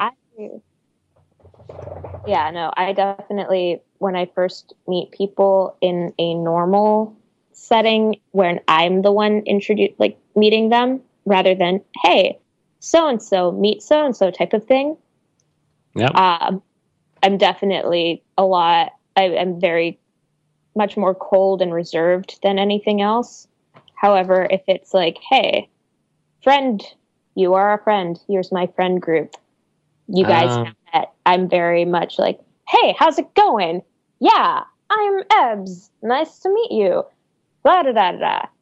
Like with you guys, I met you guys through other friends. I didn't just meet you randomly on the street. Exactly. Otherwise, just hold you down. Want to be on our podcast? Want to be on our podcast? I don't fucking. Please be on our podcast. Pepper spray is what you'd get. Like pepper spray, but like sure. But like, yes. After you got pepper sprayed. So, I almost wonder: are you more than like Kudere, maybe? Possibly. I don't know. I don't watch enough animes. I should. I have a subscription to Crunchyroll. Oh, so I should be like getting on that shit, but I haven't. At life. Yeah, exactly. So explain what that means to me, Robert. Well, like Kudere, somebody like this is probably going a little bit to the extreme here, but that's like Yuki Nagato from The Melancholy of Haruhi Suzumiya, generally described as a cold type, logical thinker, blunt with opinions, and more friendly in private. Yes, but also I'm really good at creative thinking, which is why I hate the right brain, left brain shit that people have everywhere. Just saying that. But I think that, in that case, yes, that would definitely be more suitable to who I am, I guess. Yeah, like I said, it's a very two-dimensional thing to say, hey, this is who I am. Exactly. This is why I like to think of, like, you can also say which character would you like to be, or one that you can relate to the most, not exactly 100%. Because in that case, I got you. Yeah. Sorry, go ahead. Well, you said in that case. Oh, right. So in that case, I would definitely be a mix between Levi and Kanna from Fairy Tail. Oh, there you go. Drunk all the time. Except not drunk all the time, but dude, I'd also be Gajeel. It would be great. Fucking piercings, just yell at people, shit, yeah. Then you get to like rock out into your costume and start singing guitar and right. Shoo-ba-doo-ah, shoo-ba-doo-ah. Perfect. Someone needs to do that. It'll be cool. I've already got the costume, but do you not even follow me? Nope. What? No. Son of a bitch. Who are you? What? Where am I? What is this place? Come from? What? I'm just gonna leave. I've got nothing to live for now. All right, so Tyler, who do you want to go next? Yeah, that's a good example. Bye, Rob. We'll find a replacement for you. Don't worry. Sweet. I know people. All right. Anyways, Rob, you go next. Oh wait, you left. Oh man, I guess that's you, Cole. All right. Well, for me, I kind of took it kind of like what is my favorite type of character in anime, and I kind of always kind of enjoy like the main character that comes in, like nobody expects him to be any good. He's like, oh, you're poor, you don't know how to do this, or he's like, you come from this type of background. So kind of like what I've kind of named it, because I couldn't really come up with the right name for it, was unknown talented underdog. Mm-hmm. And the example that I'm going to be using is Soma from Food Wars. That's more normally like the typical protagonist character. Yeah. Looking. Look, looking he's at back. This. Yes. Whoa. You couldn't keep me away. No, I must dominate the anime corner now. He's actually. This is Rob 2. He's the replacement. 2.0. Yes. I am Rob Square. Nice to meet you all. Are you a square? I would like to think not, but I do not know for certain. I have only been in existence for 15 seconds. See, he's not a square because he's around. Oh, man. But in any case, Perfect. though. I am three-dimensional in nature. But in any case, though, but for me, I don't know. It's just one of those like nobody expects him to be any good, or like because I'm like, oh, I like you're using like the cheapest like for this instance, like you come from this background, you worked in a diner, like you use such crappy ingredients. It's like blah blah. I was talking about Food Wars again. Yes, I'm talking about diners are great. Just saying. Exactly. No, but for, like the show that I'm talking about is like you're like. You like the people that it was like could spend like millions of dollars. Like they're the top of the like the food business, like suppliers and stuff like that. And their kids are coming to this school, and they look down at him because like, oh, they proved that he wants to become number one, but there's no way that someone this small would ever like this stupid will ever stay here. Blah blah blah blah blah blah blah. And I don't know, and he just proves them wrong in every single time that he goes up against them. That's cool. Doesn't every single time. Or well, almost every time. This falls under like Luffy from One Piece. Is exactly exactly. Yeah, it is your typical protagonist character who is challenged and shouldn't be any better. Shouldn't make it, but he doesn't even better. Yeah, and then he proves the other person wrong, who's the bad guy, and then they become friends because they are seen to a new light, and so on and so forth. Which is a basic formula for a lot of the shonen genre, which is all we talked about last podcast as well. Pretty much. That would have been great if it was January, because then you could say last year. I could, yeah. And then people we used that joke. I'm so glad. I don't think we did. No. Well, we kind of unintentionally made the joke because we can't go and get ourselves straight on what time of the year it is. No, back in time now, yes. All right. Yeah. And actually, Cole, I believe I found what that character type is called. It seems that's generally described as Genki. Okay. Described generally as energetic types, motivators, general shonen protagonists, always beaming, and highly optimistic. Okay. So that seems about right. Yeah. Well, Rob, I guess you can go next because now that you've been Rob Squared. Rob Squared, you can go now. Yeah. Dude. Oh, I should have a submission. 3 Robs? Hold on, let me check. No, I am the second Rob. The first one stormed out of here, and Mr. Tyler cloned me from cells of his DNA that have been collected through means I do not know. Don't you worry about it. There are a mixture, like there's some of the hair and skin clippings from inside the keyboard. There's some sweat samples. There's some stool samples. So you're what I mean by that is like I took some hairs off a stool, like I one could sit on. Nothing dirty. I'm glad you had. As I've only existed for several minutes, I am tempted to believe you. Okay. I'm glad you cleared that up. Yeah. So you got to clear it up, though. Yeah. Okay. All right. Sensei. Yes. I will go with the sensei archetype. Generally described as the teacher model, which is directly translated, obviously. But in anime, that can be pretty loosely interpreted. A lot of times that falls into mentor characters. Strict attitudes are pretty common. They always try to be responsible, even though most of the time the people around them end up bringing down the professionalism a lot. Do you have like a particular anime that you can like relate this to the most? I got to be honest here. I've had a really hard time trying to narrow that down. I keep looking at everything, and there's the Masters from Sengoku Basara. There's Hilda from Outlaw Star. And this is not the best example, but he'll always be my favorite example for this. The Great Teacher Onizuka. Yeah. That one actually, the more I think about it, I think is probably the best example, even though he is this comedic character. He does have actually a very strict attitude, and he's trying to be responsible in this job of his. But that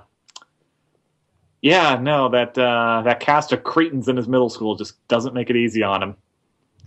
Totally fits the snappy side of things, and there's no question he just openly likes to goof off. He's the perfect sensei archetype, even though he's clearly designed to be the anti-sensei in his occupation.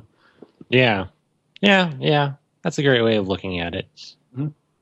Yeah, because he's actually a great teacher. I mean, that's the ironic part. Like, I don't know about the scholastic side of things, but in life, he's actually quite the good sensei. Plus, you gotta appreciate a guy that's willing to go and cause several $1,000s in damage going and riding a motorcycle off the side of a unfinished highway while one of his students is tied to the front of it. Wow. That sounds like something I would do. Something I really want to do, but I haven't found a student that's worth it yet. Worth it? Yeah, one that's really going to appreciate the lesson that I'm trying to scare the shit into him. Oh, All of them? Just trial and error. It's the rebel sensei. Well, yeah, but that's a lot of motorcycles to go through. I mean, You're an adult. Do you destroy the motorcycle every time? I got to drive it off the side of off the side of an unfinished highway. Yeah, it's got to blow up every time. Okay. I believe in you. You can find a way around this. Tie a string to the motorcycle and then just lug it back up. Yeah. But what happens if it hits a pillar or the rope breaks or something like that? Sucks to be you then. Do you just figure out a better way to do it? I think I found that student that's going to get strapped to the front of my motorcycle. Good. Yes. Good. Oh, she wants to be strapped to the front of her motorcycle. Okay. Thrill seeker, apparently.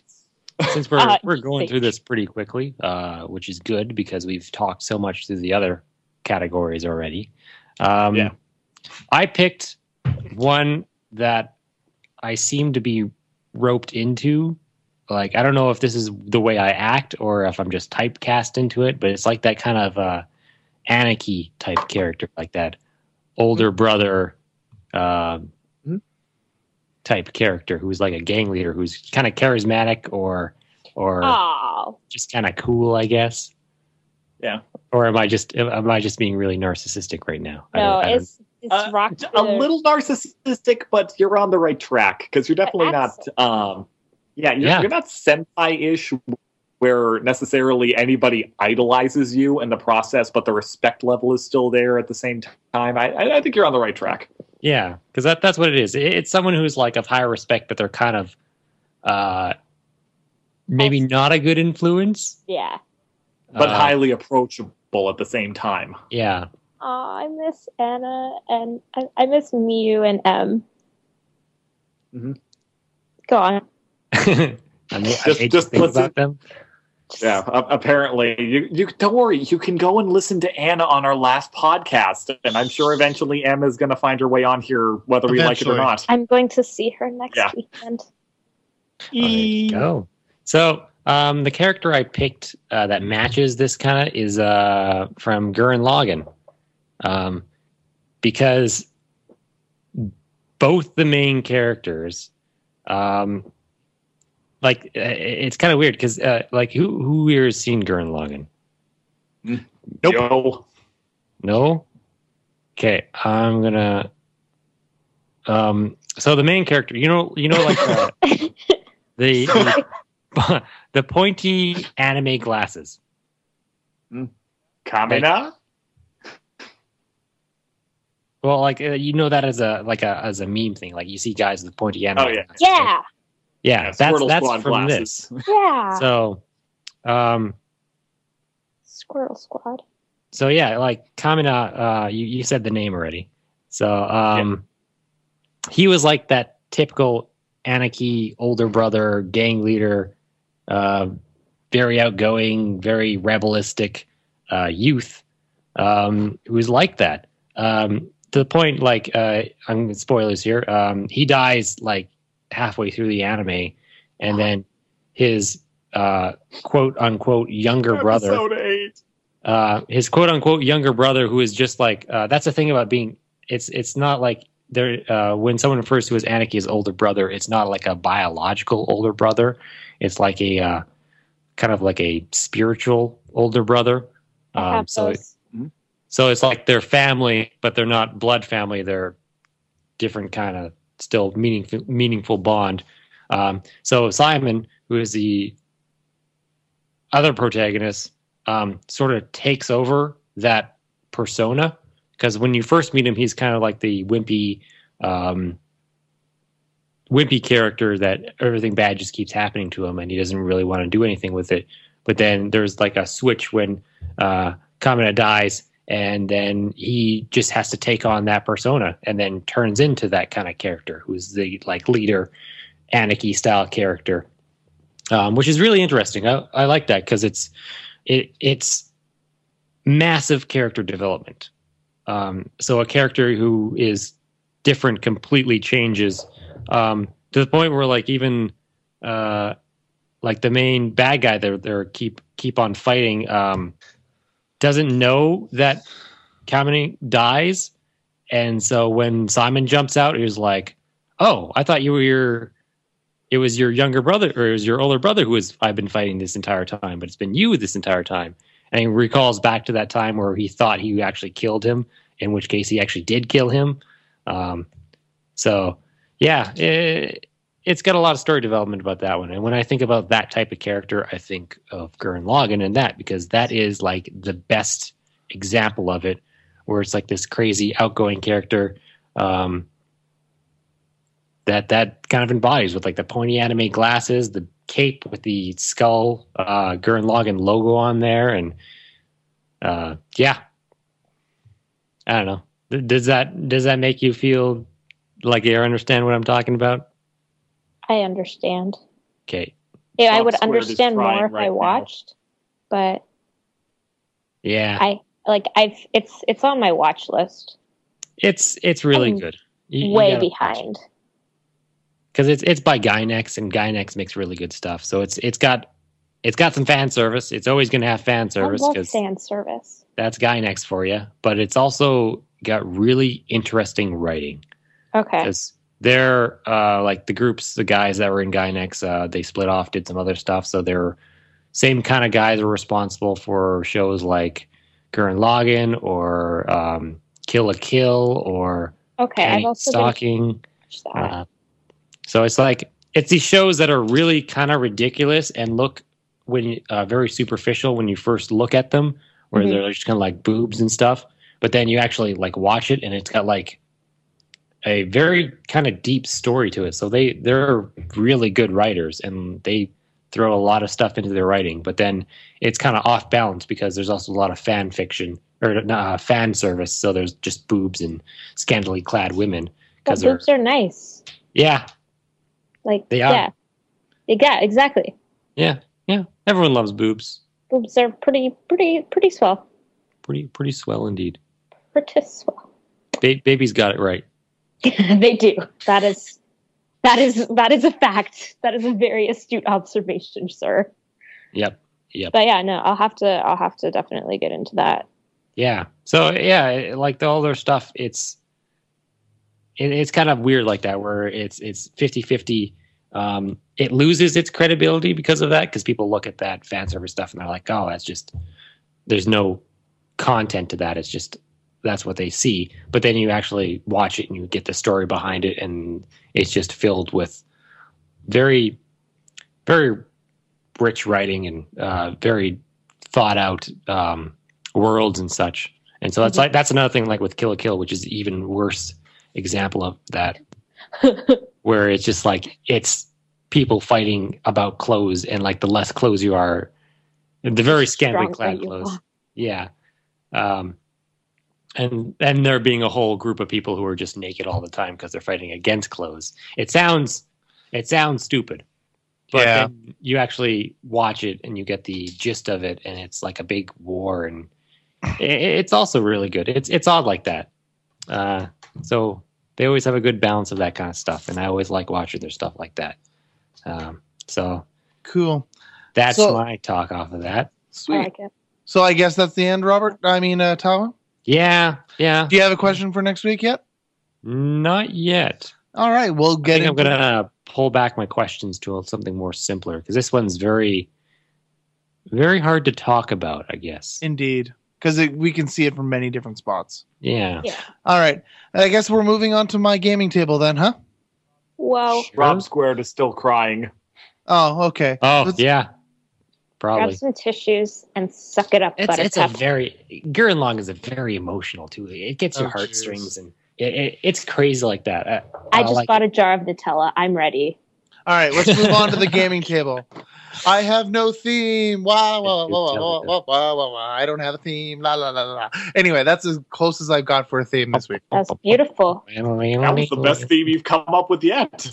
Yeah, the closest that I have is like wah wah wah wah. That's about it. Sad trombone. Are you selling tickets to your concert/tour anytime soon? No. But anyway, this week on the gaming table, we're going to be talking about virtual reality. And specifically for this particular week, we're going to talk about headsets and kind of what's out there right now. And we'll kind of get into gaming a little bit, but I don't want to. I'll hold that on till next week. So this week, mostly what brought it up for me was I was reading a small article about the HoloLens, which is the Microsoft's headset. And I'm guessing everybody here has seen like the Minecraft demonstration for this thing. Yes? Minecraft for days. Yeah, and how this like, could be, yeah. Last E3's and it's pretty elaborate. And it looked really, really cool and interesting, but it all depends on how that's all going to end up going. I don't know. But from there, they were talking about how, like, if you actually look at the pricing for, like, right now, the Microsoft HoloLens is available right now, but it's the development edition. Is it kind of like Oculus Rift having their, like, developers edition where you, like, Yeah, it's essentially the same thing. Developing, so they have it available for companies to buy so that they can make stuff for it. Okay. And it's $3,000. I'm a company. Yeah. I mean, do you guys want to chip in for mine? Yeah, exactly. But here's the thing: the reason why Microsoft has been trying to take steps to prevent HoloLens becoming like Kinect. Yeah. Okay. When Kinect first came out, everybody was on a hype train. Everyone's like, "Oh, this is really cool." In 60 days, they sold 10 million units. It was gimmicky, though. That's kind of what it was. But here's the thing, though. The problem with the reason why it's considered a flop, even though they sold 10 million copies of it, when they first came out, how many things could use the damn thing? Not very. Right now, more things. Not right now. I'm talking when it first came out. No. When it first came out, compared to the HoloLens, there was more games for Kinect than there is for the HoloLens right now. Exactly. But when they both first came out. Exactly. But when the Kinect first came out, there was maybe 12 things. No, way more than 12 things. Like, but you, of course, you could use. There's like 12 things for the HoloNet. For games, though. Yeah, like there wasn't a lot. More than 12 things. There's like 68 or something. Right on release. Yeah, they had a huge chunk. Let me look it up.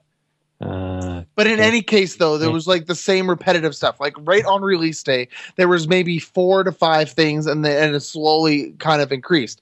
And now it's still technically considered a flop, like from the original release. Yeah, even though the Kinect did end up selling a ton of units and made a lot of money, it still is generally considered a flop just because it was basically the same 5 games made by 40 different developers and published over and over and over again. Yeah, you can go into any GameStop in the U.S. Yeah, you can go to any GameStop. Stop cutting people off. Okay, sorry. But Tyler, that's exactly sure. There may have been 60 games, but they were all the same thing over and over and over again.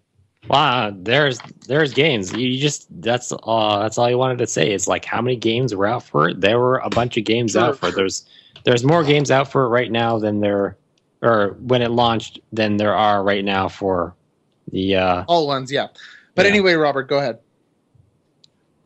So yeah, if you go to any GameStop in the United States, you can go and pick up a Kinect with all of the adapters for about $15 these days. And that's for the 360, Kinect, right? That's for the 360, yeah. The Kinect 2 or the Kinect for Xbox One, which is still being sold at $150 new. I was in my local GameStop earlier this week, and no joke here, the $150 Kinect, there was a used one for $35. And I just want to give that thing a real shout out because that one actually does work the way that the original one was promised to, and it actually picks up black people. So, that's good too. Oh my God. I know. I'm still being driven nuts by this. I'll admit I was one of those trash guys. Just like. Well, no. This is something that anybody that was following the Kinect initially knows about. I was over at a friend's house who had bought the thing, and I'll say it. He's a tall African American gentleman, and he had to go and dress himself in. He had to dress in like khakis and a white shirt for the thing to pick him up. No! Like his head did not register on the original Kinect. Man, that Kinect is mighty racist. It really was. There were so many memes about that when that thing first came out because like, this is the coolest thing I've ever seen. This works really well. And then all of my black friends were like, yeah, it works great. There's nothing that's possibly wrong with this at all. But going back to the HoloLens though, there's a lot more games for the Kinect. Because it's a combination of it's a combination of augmented reality and virtual reality, which I think is going to be interesting. But what they're trying to do is that they're trying to hold back until there's lots and lots of product for it that are different. Like the only thing available right now is the $300 product. Is the $3,000 developer kit. That's it. And the way I'm looking at this article, it says, cool, I bought a $3,000 product that I can do 12 things with. And now it's just going to sit here and collect dust. Yeah. Well, that's the thing is it's new. Yeah. You got to get the new adopters because if there aren't people to have the thing so that you can make things for them to have the thing for, then there's no point making the things for the thing that people don't have because there's just no money in that. So you basically have to... It's also $3,000. But that's also why it's a developer's kit, because if you're going to develop apps and stuff for it, you're going to gain that money back. Oh, exactly. But the same thing, though, is that until they release a consumer product of the version of it, there's not really a point of them. They're going to have to just develop. Well, Cole, you're not a developer. I know there is no point for you to have it. Yeah. I'm not saying that. It sounds like you're saying that. No, I'm saying they're not going to develop the consumer product until they have something for it. Which makes perfect sense to me. Well, you sound like it's not making a lot of sense to you. It's making perfect sense to me. I'm not saying that I disagree with them. I'm saying that it makes perfect sense that they wait. And I don't know how you're getting the opposite picture from me, but that's not what I'm saying. Is anyone else getting the opposite picture from Cole? And I'm not saying that I'm not mad that it was there's no consumer kit. It was if you bought, if I was to say, it was I have $3,000. I'm going to spend it on this HoloLens. There's going to be 12 things for me to do with the dang thing. Yeah. And there's not going to be any games for it. There's sure, I can browse the internet with it. I can maybe the Minecraft thing might work. Cool. It's awesome. But I'm just saying. Watch porn on it. Or watch porn and nobody who can see me watch it. Sure, whatever. But I'm not saying that that's a bad thing that they was okay.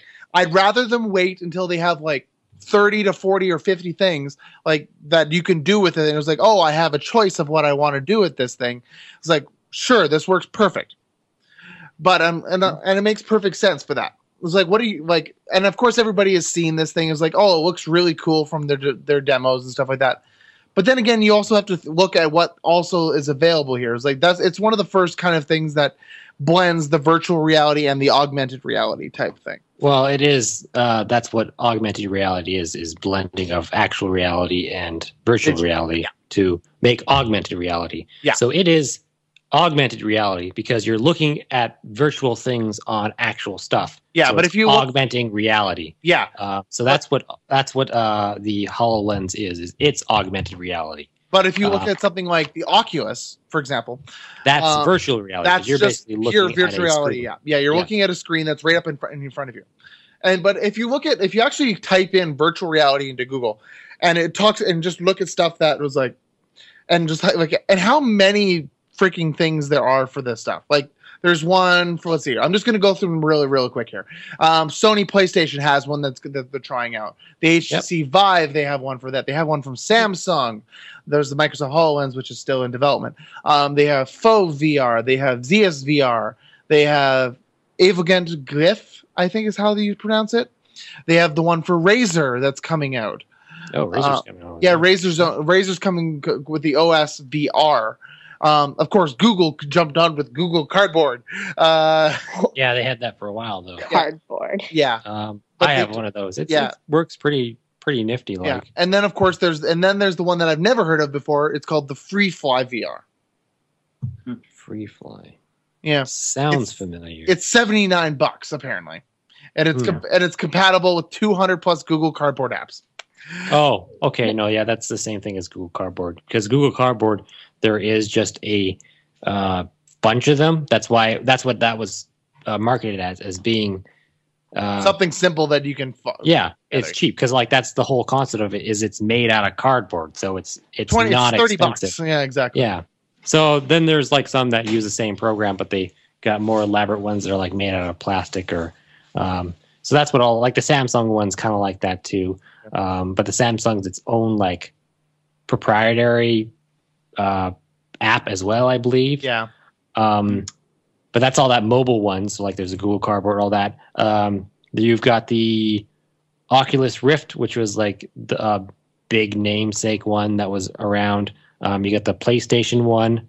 What are they calling it now? Just PlayStation VR? Let me pull. Yeah, PlayStation VR is the official title of it, at least for the moment. Yeah, VR. Because they were calling it Morpheus before or something. Yeah. Project Morpheus. Yeah, that's the code name.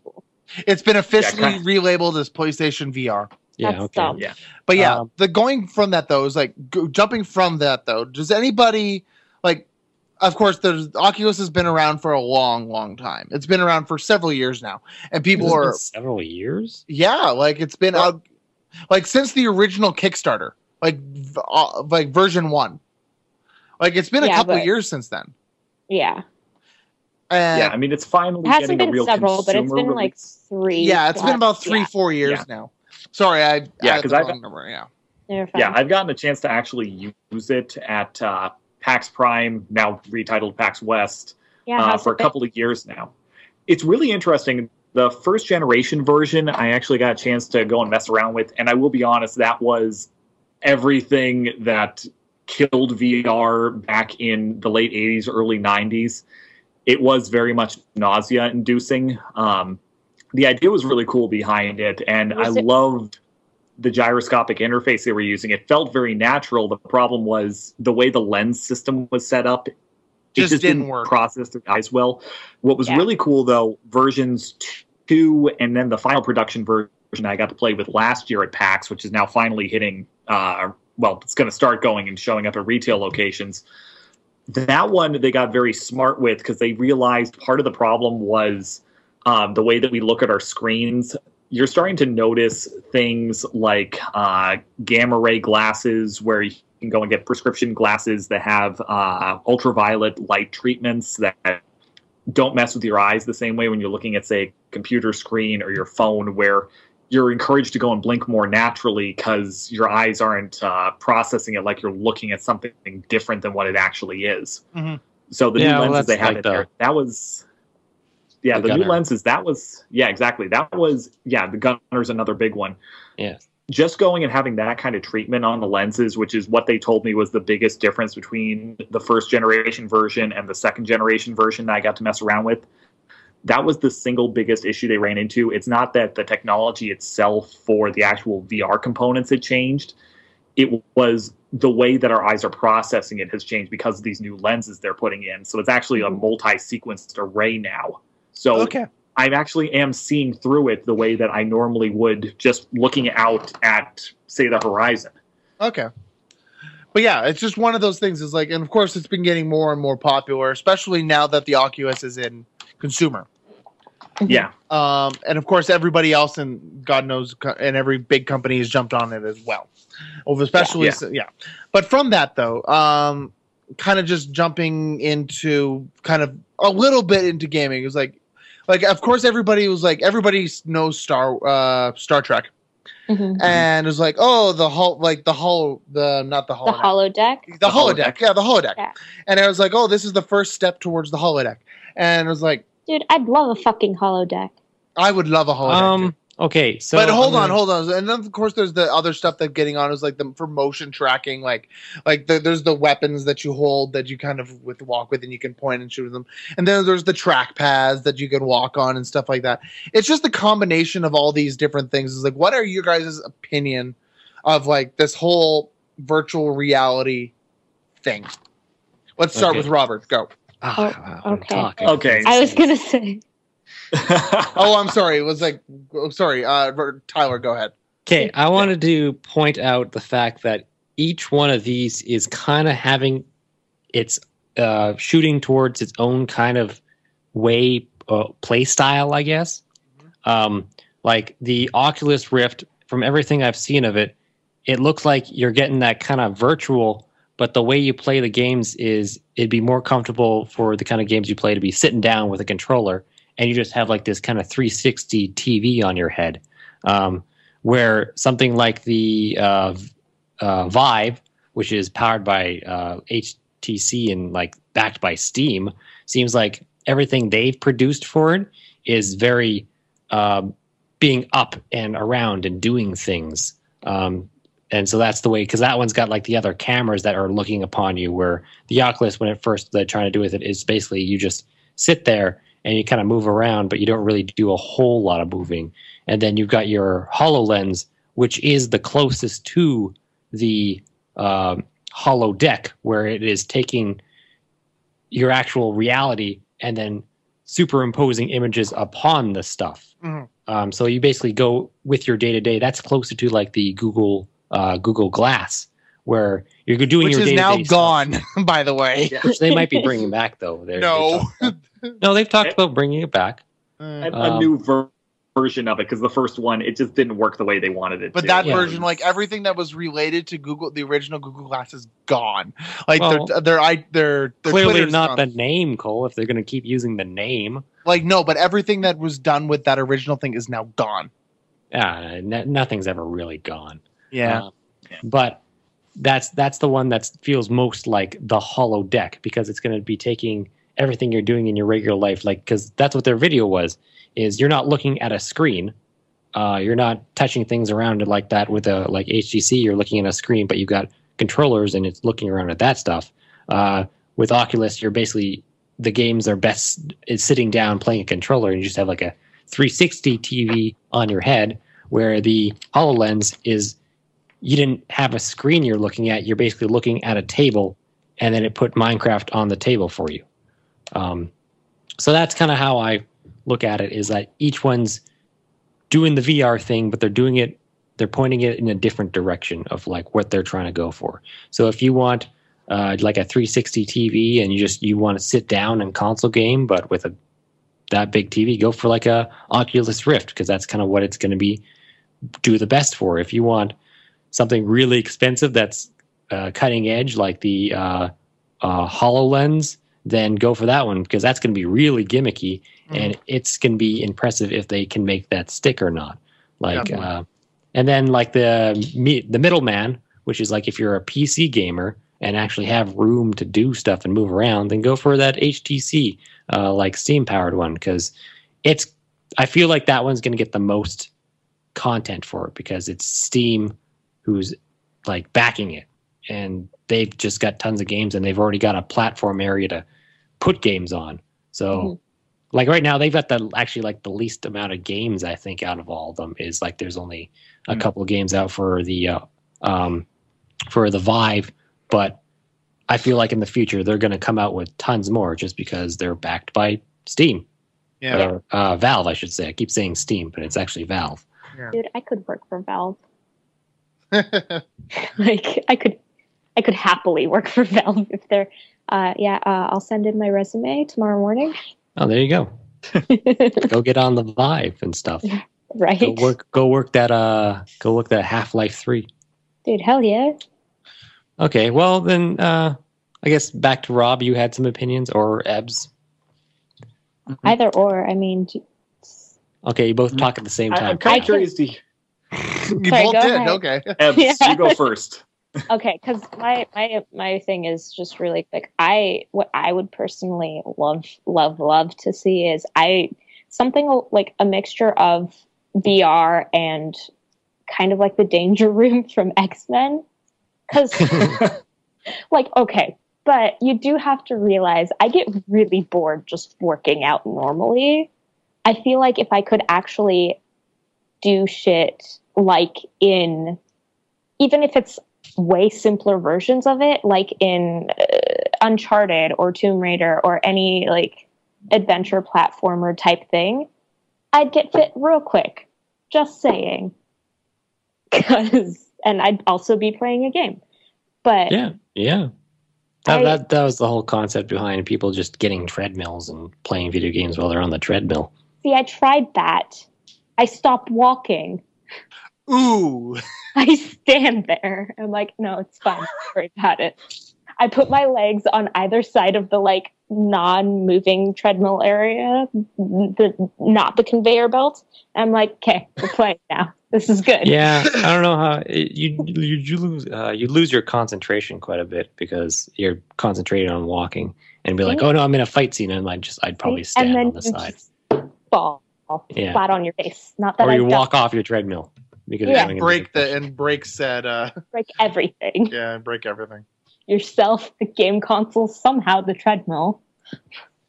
But no, I'd love to see something more like that. I'd probably be more open to getting the Vive than anything else, honestly. Cool. Only because I think it's really cool that, like, if they can pull it off and everything, like the whole motion sensors and everything like that, where if you crouch in the game for shooters and stuff. So. It'll take time, unfortunately. Oh, hell yeah. No, that's like... All right. And Robert, we'll finish up with you. All right. So I'm going to be that jackass that overanalyzes everything. So, sorry. Sure. You got a chance to escape right now. Okay, bye. So here's the thing. Just because VR is something that has fascinated me basically my entire life. And when I first got a chance to actually experience Oculus a couple of years ago, I definitely saw the promise, but like I said, it had its issues. And as soon as I got to version 2, I got a chance to experience that in this flight simulator design they had.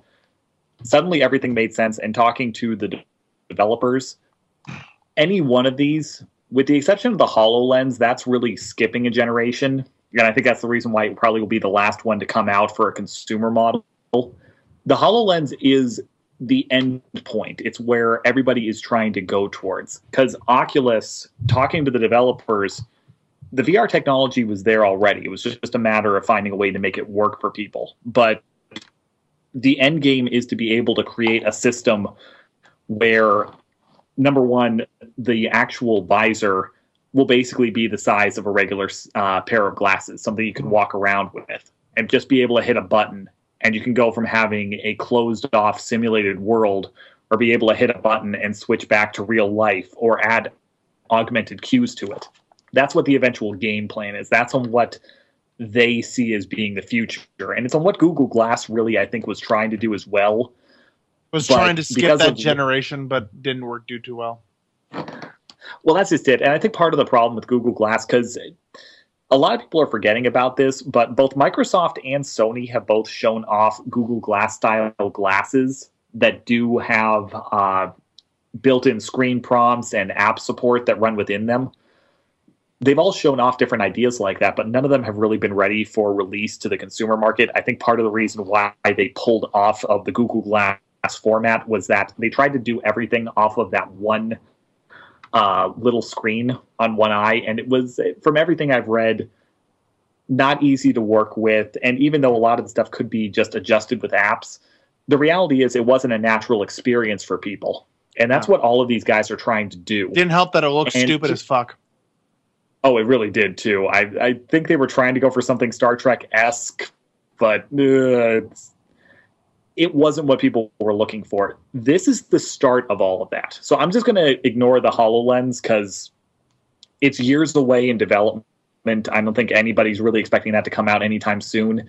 And I hope that Microsoft doesn't get the idea that they can just go and release it without a lot of product support, because they will set this whole idea back at least a decade if they do. I'm just saying that right now. But all right. Here's the...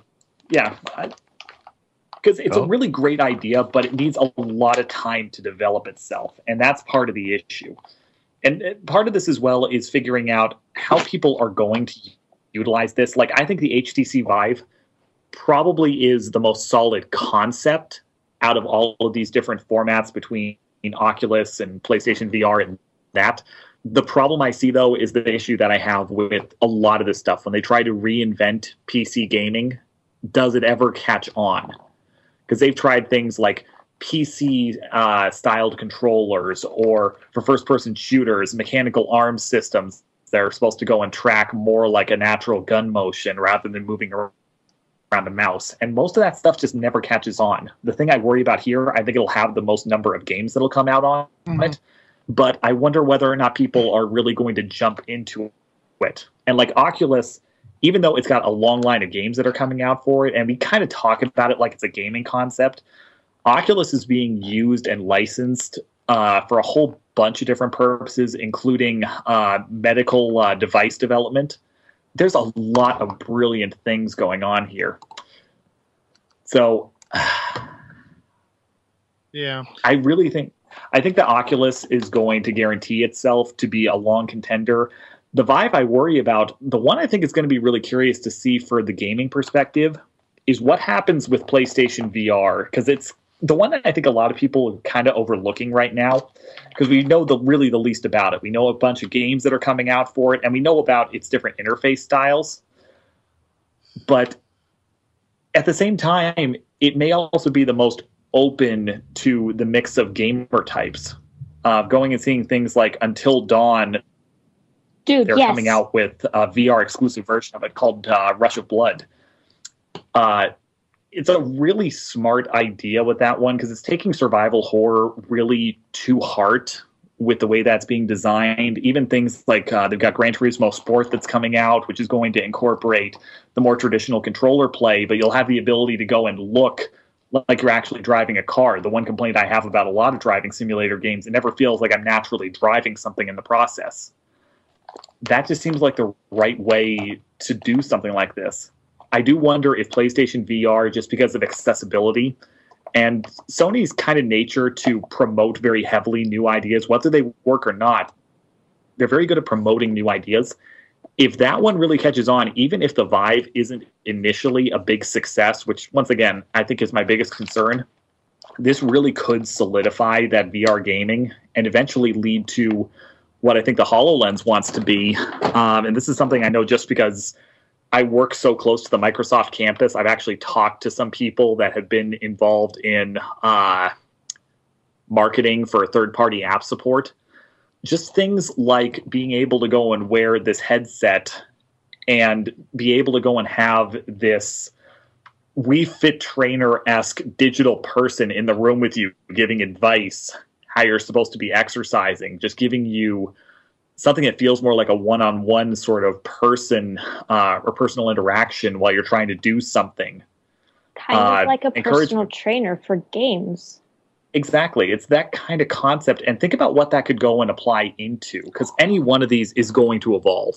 Robert. We know that's going to happen. Yes. Robert, kind of like a tutorial. Tutorial. I am face palming so hard right now. You have no idea. Good. But, yeah, the HoloLens I think is the most exciting idea, but at the same time, I don't know. I don't want to draw a lot of attention to it because I think a lot of people, when they first saw it at E3, thought, oh my God, this is such a great idea, and then instantly came to this realization of, oh, well, they don't have any expected release date. This is such a new and revolutionary concept, and I don't know if it's ever going to come out. We need to go and make sure, as gamers especially, that we do make at least one of these formats a success in gaming, whether it be Oculus, whether it be PlayStation VR, or whether it be the Vive. If those formats don't manage to solidify themselves as at least a niche in gaming, HoloLens might never come out the way that we really want it to. I do believe eventually augmented reality will be the way of the future, but it's a question of, does it happen in the next 10 years, or is this something that happens in the next 30 years? So yeah. Sorry to overanalyze, but that's the way I've been looking at this. Time is a big thing because you never know what's going to stick or what's just going to fall by the wayside. Yeah. So, that's what I got to say. Anybody got anything else to add? I don't think so. Let's all get the Vive. Alrighty. Well, anyways, I think that's where we should wrap it up there. Thank you for joining us. And once again, Ebbs. Thank you for having me. This was fun. Of course. Yeah. Fun. And we'll hope to see you again at some point in the future. And we'll, of course, see you in 3 weeks when we see you at SoccerCon. Yeah, you will. Yeah. In any case, though, thank you, everyone, for joining us this week again on We Are Doomed, a Sakura Rangers podcast. If you would like, we are on iTunes if you were watching this on YouTube. And if you're watching this on iTunes, we are on YouTube at Sakura Rangers. And I believe we have a SoundCloud. And we do have a SoundCloud as well at some point, but we don't have that up yet. Robert, I'm working on that right now. For the 3 Android users that have been complaining about it, we have one for you. Yeah, we'll be getting to that as soon as possible. Going from there, if you are on iTunes, it would be lovely if you could leave us a 5-star review and tell us what you think of the show and what do you think we could talk about. If you would like to talk about us next time, we will just add any of us, and we'll be more than happy to answer anything on the podcast if you have any questions as well. Yeah, definitely. Take care, everyone. We hope to see you next time when we come back and talk about more gaming, nerdy, and con-related stuff. Take care. Have a lovely evening or day or whatever it is you are listening to this. And we will see you next time on We Are Doomed. Take care. Bye. Bye. Play us out, music people.